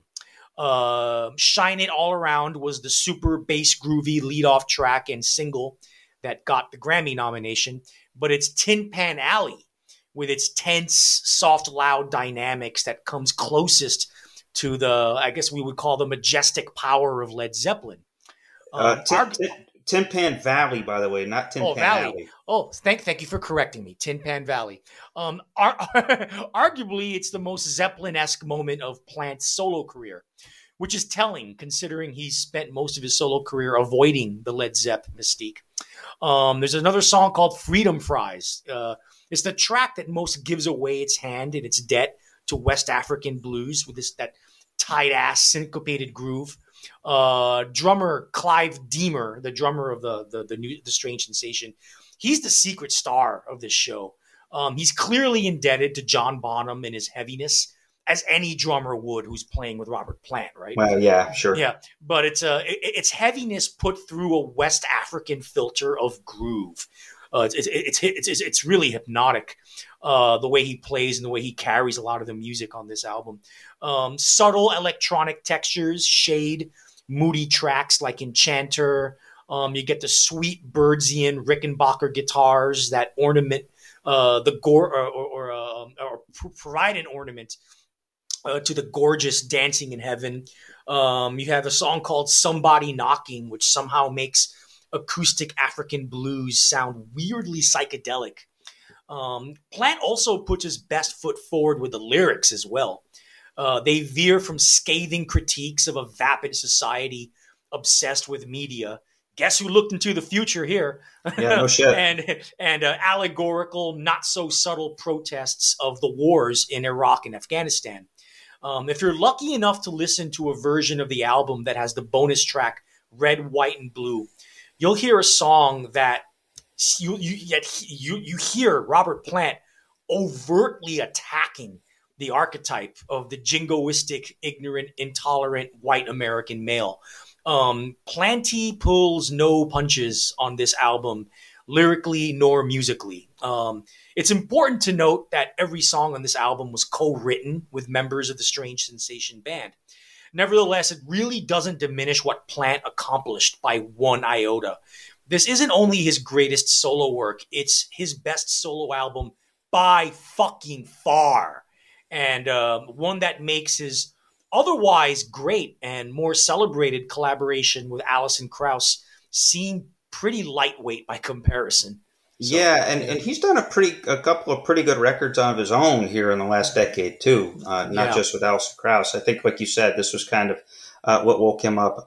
Plant is, I will say this, he's one of the great interpreters of vernacular or world or I guess you can even go as far as to say sort of indigenous musics. Right. I mean, obviously, stealing from Willie Dixon and Robert Johnson is kind of what made him his money. But but he just knows how to sing into those rhythms. I mean, here's a guy, like I said, he takes the Mississippi blues guys and mainstreams them, but he's also bright enough and brilliant enough that him and Alison Krauss do the Everly Brothers cover there, Gone, Gone, Gone. Yeah. Is just extraordinary of how he kind of captures the kind of the rockabilly spirit that it was written with. Like he sings it, like they sing that better than Don and Phil. It's kind of amazing. So, but yeah, no, this record, need to mention Red, White, and Blue is included on the version of the album that is available on Spotify. Aha. So it is. So it's on. Okay. So it's there. Okay. Yeah, it is not a hidden track or a bonus track. It is there in full glory for download. Just as I always am apt to do, 116,462 downloads to date. Let's get that up by 1 million, folks, because we know there's 1 million of you listening right now. Yeah, but it wasn't on the original CD version in 2005. Red, Right. White, and Blue. Yeah, and like you said, there were a couple of reasons for that. I mean, one probably, it was around that time that that the iPods and MP3s were taking off, and so all of a sudden there was this less of an emphasis on filling a disc with as much music as possible. But also, like you said, it was 2005, and it's an anti-war song in 2005, which was like a third rail for anybody that wanted a career, with the exception of Pearl Jam, as we distinguished earlier in this episode. That was like the one band that didn't get killed that spoke up. But it's there, and again, it's good to see Robert Plant still kicking. Really looking forward to hearing the new Plant and Krauss record. I'm imagining that T-Bone Burnett is involved in this one too. Yes, as well. he is. He produced it as well. Yep. Yeah, because again, T-Bone is just awesome. So, yep, Robert Plant, who for whatever reason, I guess what is Plant now, like 73? Yes, he is 70. He turned 73 this year. Yeah, and think about him, that even when he was 20 years old, he looked old. It's something about the British. They just age quickly. Yeah, or maybe there's his bone structure or something. But even when he was 20, he looked old, and now he's actually old. All right, Chris. So from one classic rocker to another. Yes, and not just classic rocker, classic British rocker. Now we're gonna look at the work of Stevie Winwood and Traffic here in a sec. Steve Winwood, he's as essential to the breakout of British-born, American-inspired rock as Plant is, but not as indelible and not as immovable in terms of history, which is too damn bad, as I'll get into here shortly. We're going to be focusing on the album John Barleycorn Must Die from 1970, a personal favorite of mine. So here are my thoughts. Steve Winwood is one of rock's most unappreciated geniuses. Most of you probably remember Winwood's incessantly played, unendingly annoying #1 hit from the mid-'80s, Higher Love, and the even more annoying middle-aged white boy blues stomp Roll With It a couple years later. Roll with it, baby. Yeah. There you go. It was just corny as hell and too bad, because if you rewind to a couple of decades before then, we are then examining one of British rock's great singer-songwriters and organ players of that fertile era. That, of course, is saying a lot. I mean, a lot. Back then, if Steve Winwood was involved, whether it be in the writing of your songs or in the joining of your band, chances are that what you were doing was pretty freaking great. The Spencer Davis Group's fabulous faux Motown R&B anthem, Give Me Some Lovin', that is 16-year-old Stevie on vocals and Hammond organ. Chicago's rockin' rendition of I'm a Man, Winwood co-wrote that. The organ part on Jimi Hendrix's Voodoo Child. Yes, I was gonna say that. I was gonna interrupt you. You beat me to it. Yep, and we're talking about the awesome full live version, not the single. Yep, that is Steve Winwood, having the nerve to solo jam right alongside the mighty king of the axe. Hell, this guy even helped save Eric Clapton from himself, not once, but twice, allowing the guitar god to shut up and play in both Eric Clapton and the Powerhouse and then Blind Faith. But Winwood's coolest and most indelible and incredible work came as a founding member of the band Traffic, which was rightfully inducted into the Rock and Roll Hall of Fame in 2004. Now, with Traffic, Winwood joined forces with Jim Capaldi, Dave Mason, and Chris Wood to form one of the most original and consistently surprising bands that I have encountered in my own rock and roll journey. They first formed in 1967 and released the album Mr. Fantasy. This first volley was decidedly psychedelic and jammy, though Winwood's preternatural gifts as a blue-eyed soul singer distinguished Traffic from a pack of bands dabbling in a similar aesthetic at the time. He supplied them with striking melodies and an ability to translate Capaldi's hippy-dippy lyrics. Now, 1968 found the band delivering their most well-known song, Feelin' All Right. Now, this is a groovy Dave Mason pen tune that was made much more famous by Joe Cocker and then rocked very, very hard years later by the Black Crowes. I actually think the Cocker version is the best version of that song. Oh, yeah. I mean, yeah, Cocker's version is definitely the best version, but the Black Crowes, they're one of the Curmudgeon Rock Report minted, awesome, great classic bands of all time. Their version's pretty damn good, too. We move into 1969, which proved rocky for Traffic, and on and off infighting caused the group to disband there for a while after the next album and not so great album, Last Exit. Now, it was during this time away from Traffic in 1969, Winwood worked with Clapton and Blind Faith, which was very, very good stuff, and with Ginger Baker, who obviously worked with Clapton and Cream, and Winwood was part of Ginger Baker's Air Force. And in both of these cases, he was grounding slop blues, as I will call it, with feeling and maybe even some pathos. So now we have the reunion of Traffic. They found their way back together as a trio without Dave Mason this time. And they recorded what I think is their absolute masterpiece, John Barleycorn Must Die. Now, since it's sandwiched between Feelin' All Right and 1972's The Low Spark of High Heeled Boys, which is the Traffic album that our curmudgeonly community may be most familiar with, Barleycorn is something of a lost classic. But I'm here to bring it back into the light, dang it. The album's music is written by Winwood and Winwood alone, with lyrics provided by Capaldi. And oh, what a musical brew Winwood cooks up here. This is a fabulous mashing of jazz, soul, pop, and folk, where Hammond C3 organ can exist side by side with flutes, where sharp tenor sax solos somehow enhance laid-back piano and clap drum grooves, and nasty-ass electric guitar solos drop their way into back porch folk soul hybrids. Some highlights. There's the 7.5-minute opening instrumental, Glad, which is just, how do you describe it? It's just freaking cool. It's just got this kind of almost New Orleans kind of funky, kind of almost not laid back, but also not aggressive. I would describe it as like early Chicago, but actually good.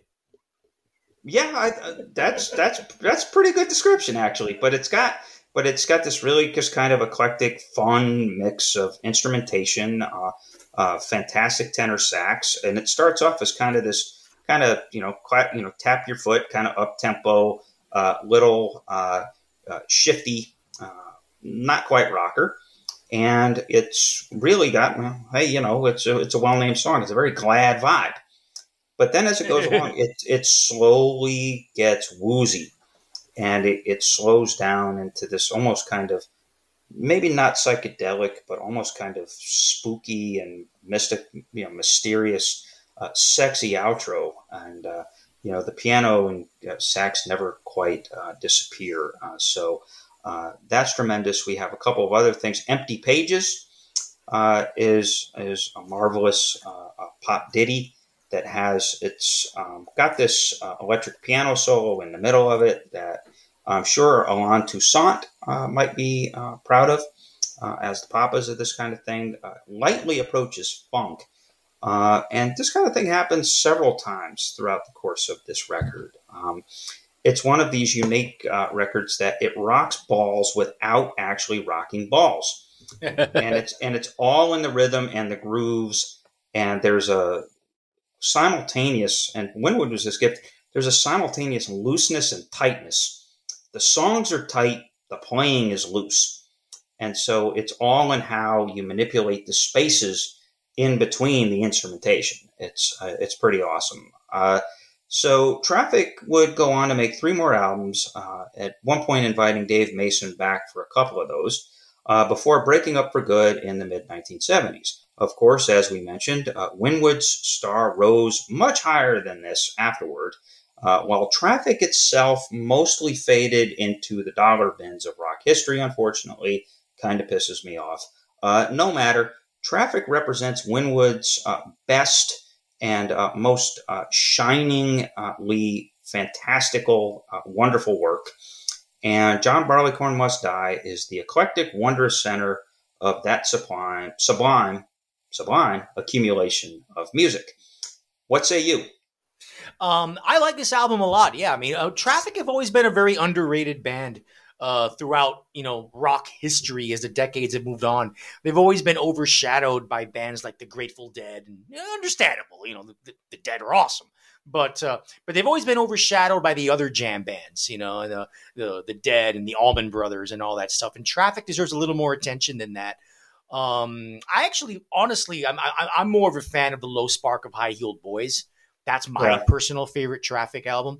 Yeah. But this one's got some great stuff too. Like I said, Glad. Glad was a hit for a reason. That's why it's a staple on classic rock radio. Yeah, I mean, there's Glad, and then, the 2 songs you hear mostly from Traffic are really, obviously Feeling All Right, but Mr. Fantasy probably is the one that gets the most play.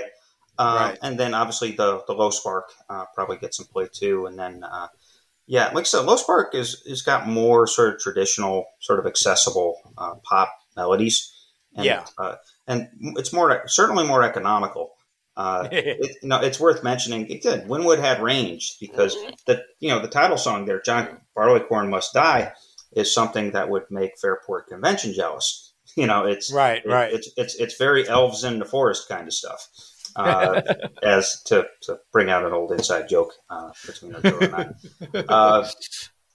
But anyway, like I said, part of the purpose of the Vault is to bring out stuff that is either criminally ignored or is obscure with a cool story, or you're making a case for an artist. Occasionally, we'll go mainstream. We pulled a neat trick here. We picked 2 big names with doing stuff that no one pays nearly enough attention to. Yeah, I mean, Winwood, is arguably Traffic's most overlooked album. And Robert Plant, I mean, he'll always go down as the voice of Led Zeppelin. That's what he is. He always will be that. He's like enshrined and he's frozen in carbonite like Han Solo is that, But, and if he was frozen in carbonite, we would still all be paying attention to his trousers as we do in Song Remains the Same. Either he was pulling a Derek Smalls or he was more hung than most horses in the world. Yeah, no shit. Well, and on that note, congratulations, Robert Plant, on your new album coming out. Congratulations on the Curmudgeons giving you love for your greatest solo work. And congratulations on Steve Winwood, the old timers, baby boomer rockers getting some love. Absolutely. So now we're leaving the Vault. And folks, thank you for hanging out with us. Remember, curmudgeonrock@gmail.com, @curmudgeonpod, and very, very soon, the Facebook group will be up there. We want to thank Ronen Givony again. Remember, the name of the book is Not For You, Pearl Jam and the Present Tense. His name is Ronen Givony. That's Givony. We encourage you to buy it anywhere except Amazon. As Ronen mentioned, there are record stores that have sold this thing. There are probably indie bookstores. I know that when Arturo visited me here in Houston, we went to a record store where he was able to buy a book on The Replacements. So give love to your local indie record store, because chances are they will have the cool books. So here we are at the end of another episode of the Curmudgeon Rock Report. We just wanted to thank Ronen Givony again for coming on the show and indulging us in conversation about Pearl Jam and his book, Not For You, Pearl Jam in the Present Tense, which you can pick up at a local bookstore or a local record store, and that would be doing a great service to your community, and you can revisit a band we're sure that you love. So tune in to the next episode of our beloved podcast here, your podcast, when we'll be talking about Stone Temple Pilots. Be well, y'all, and we'll talk to you soon.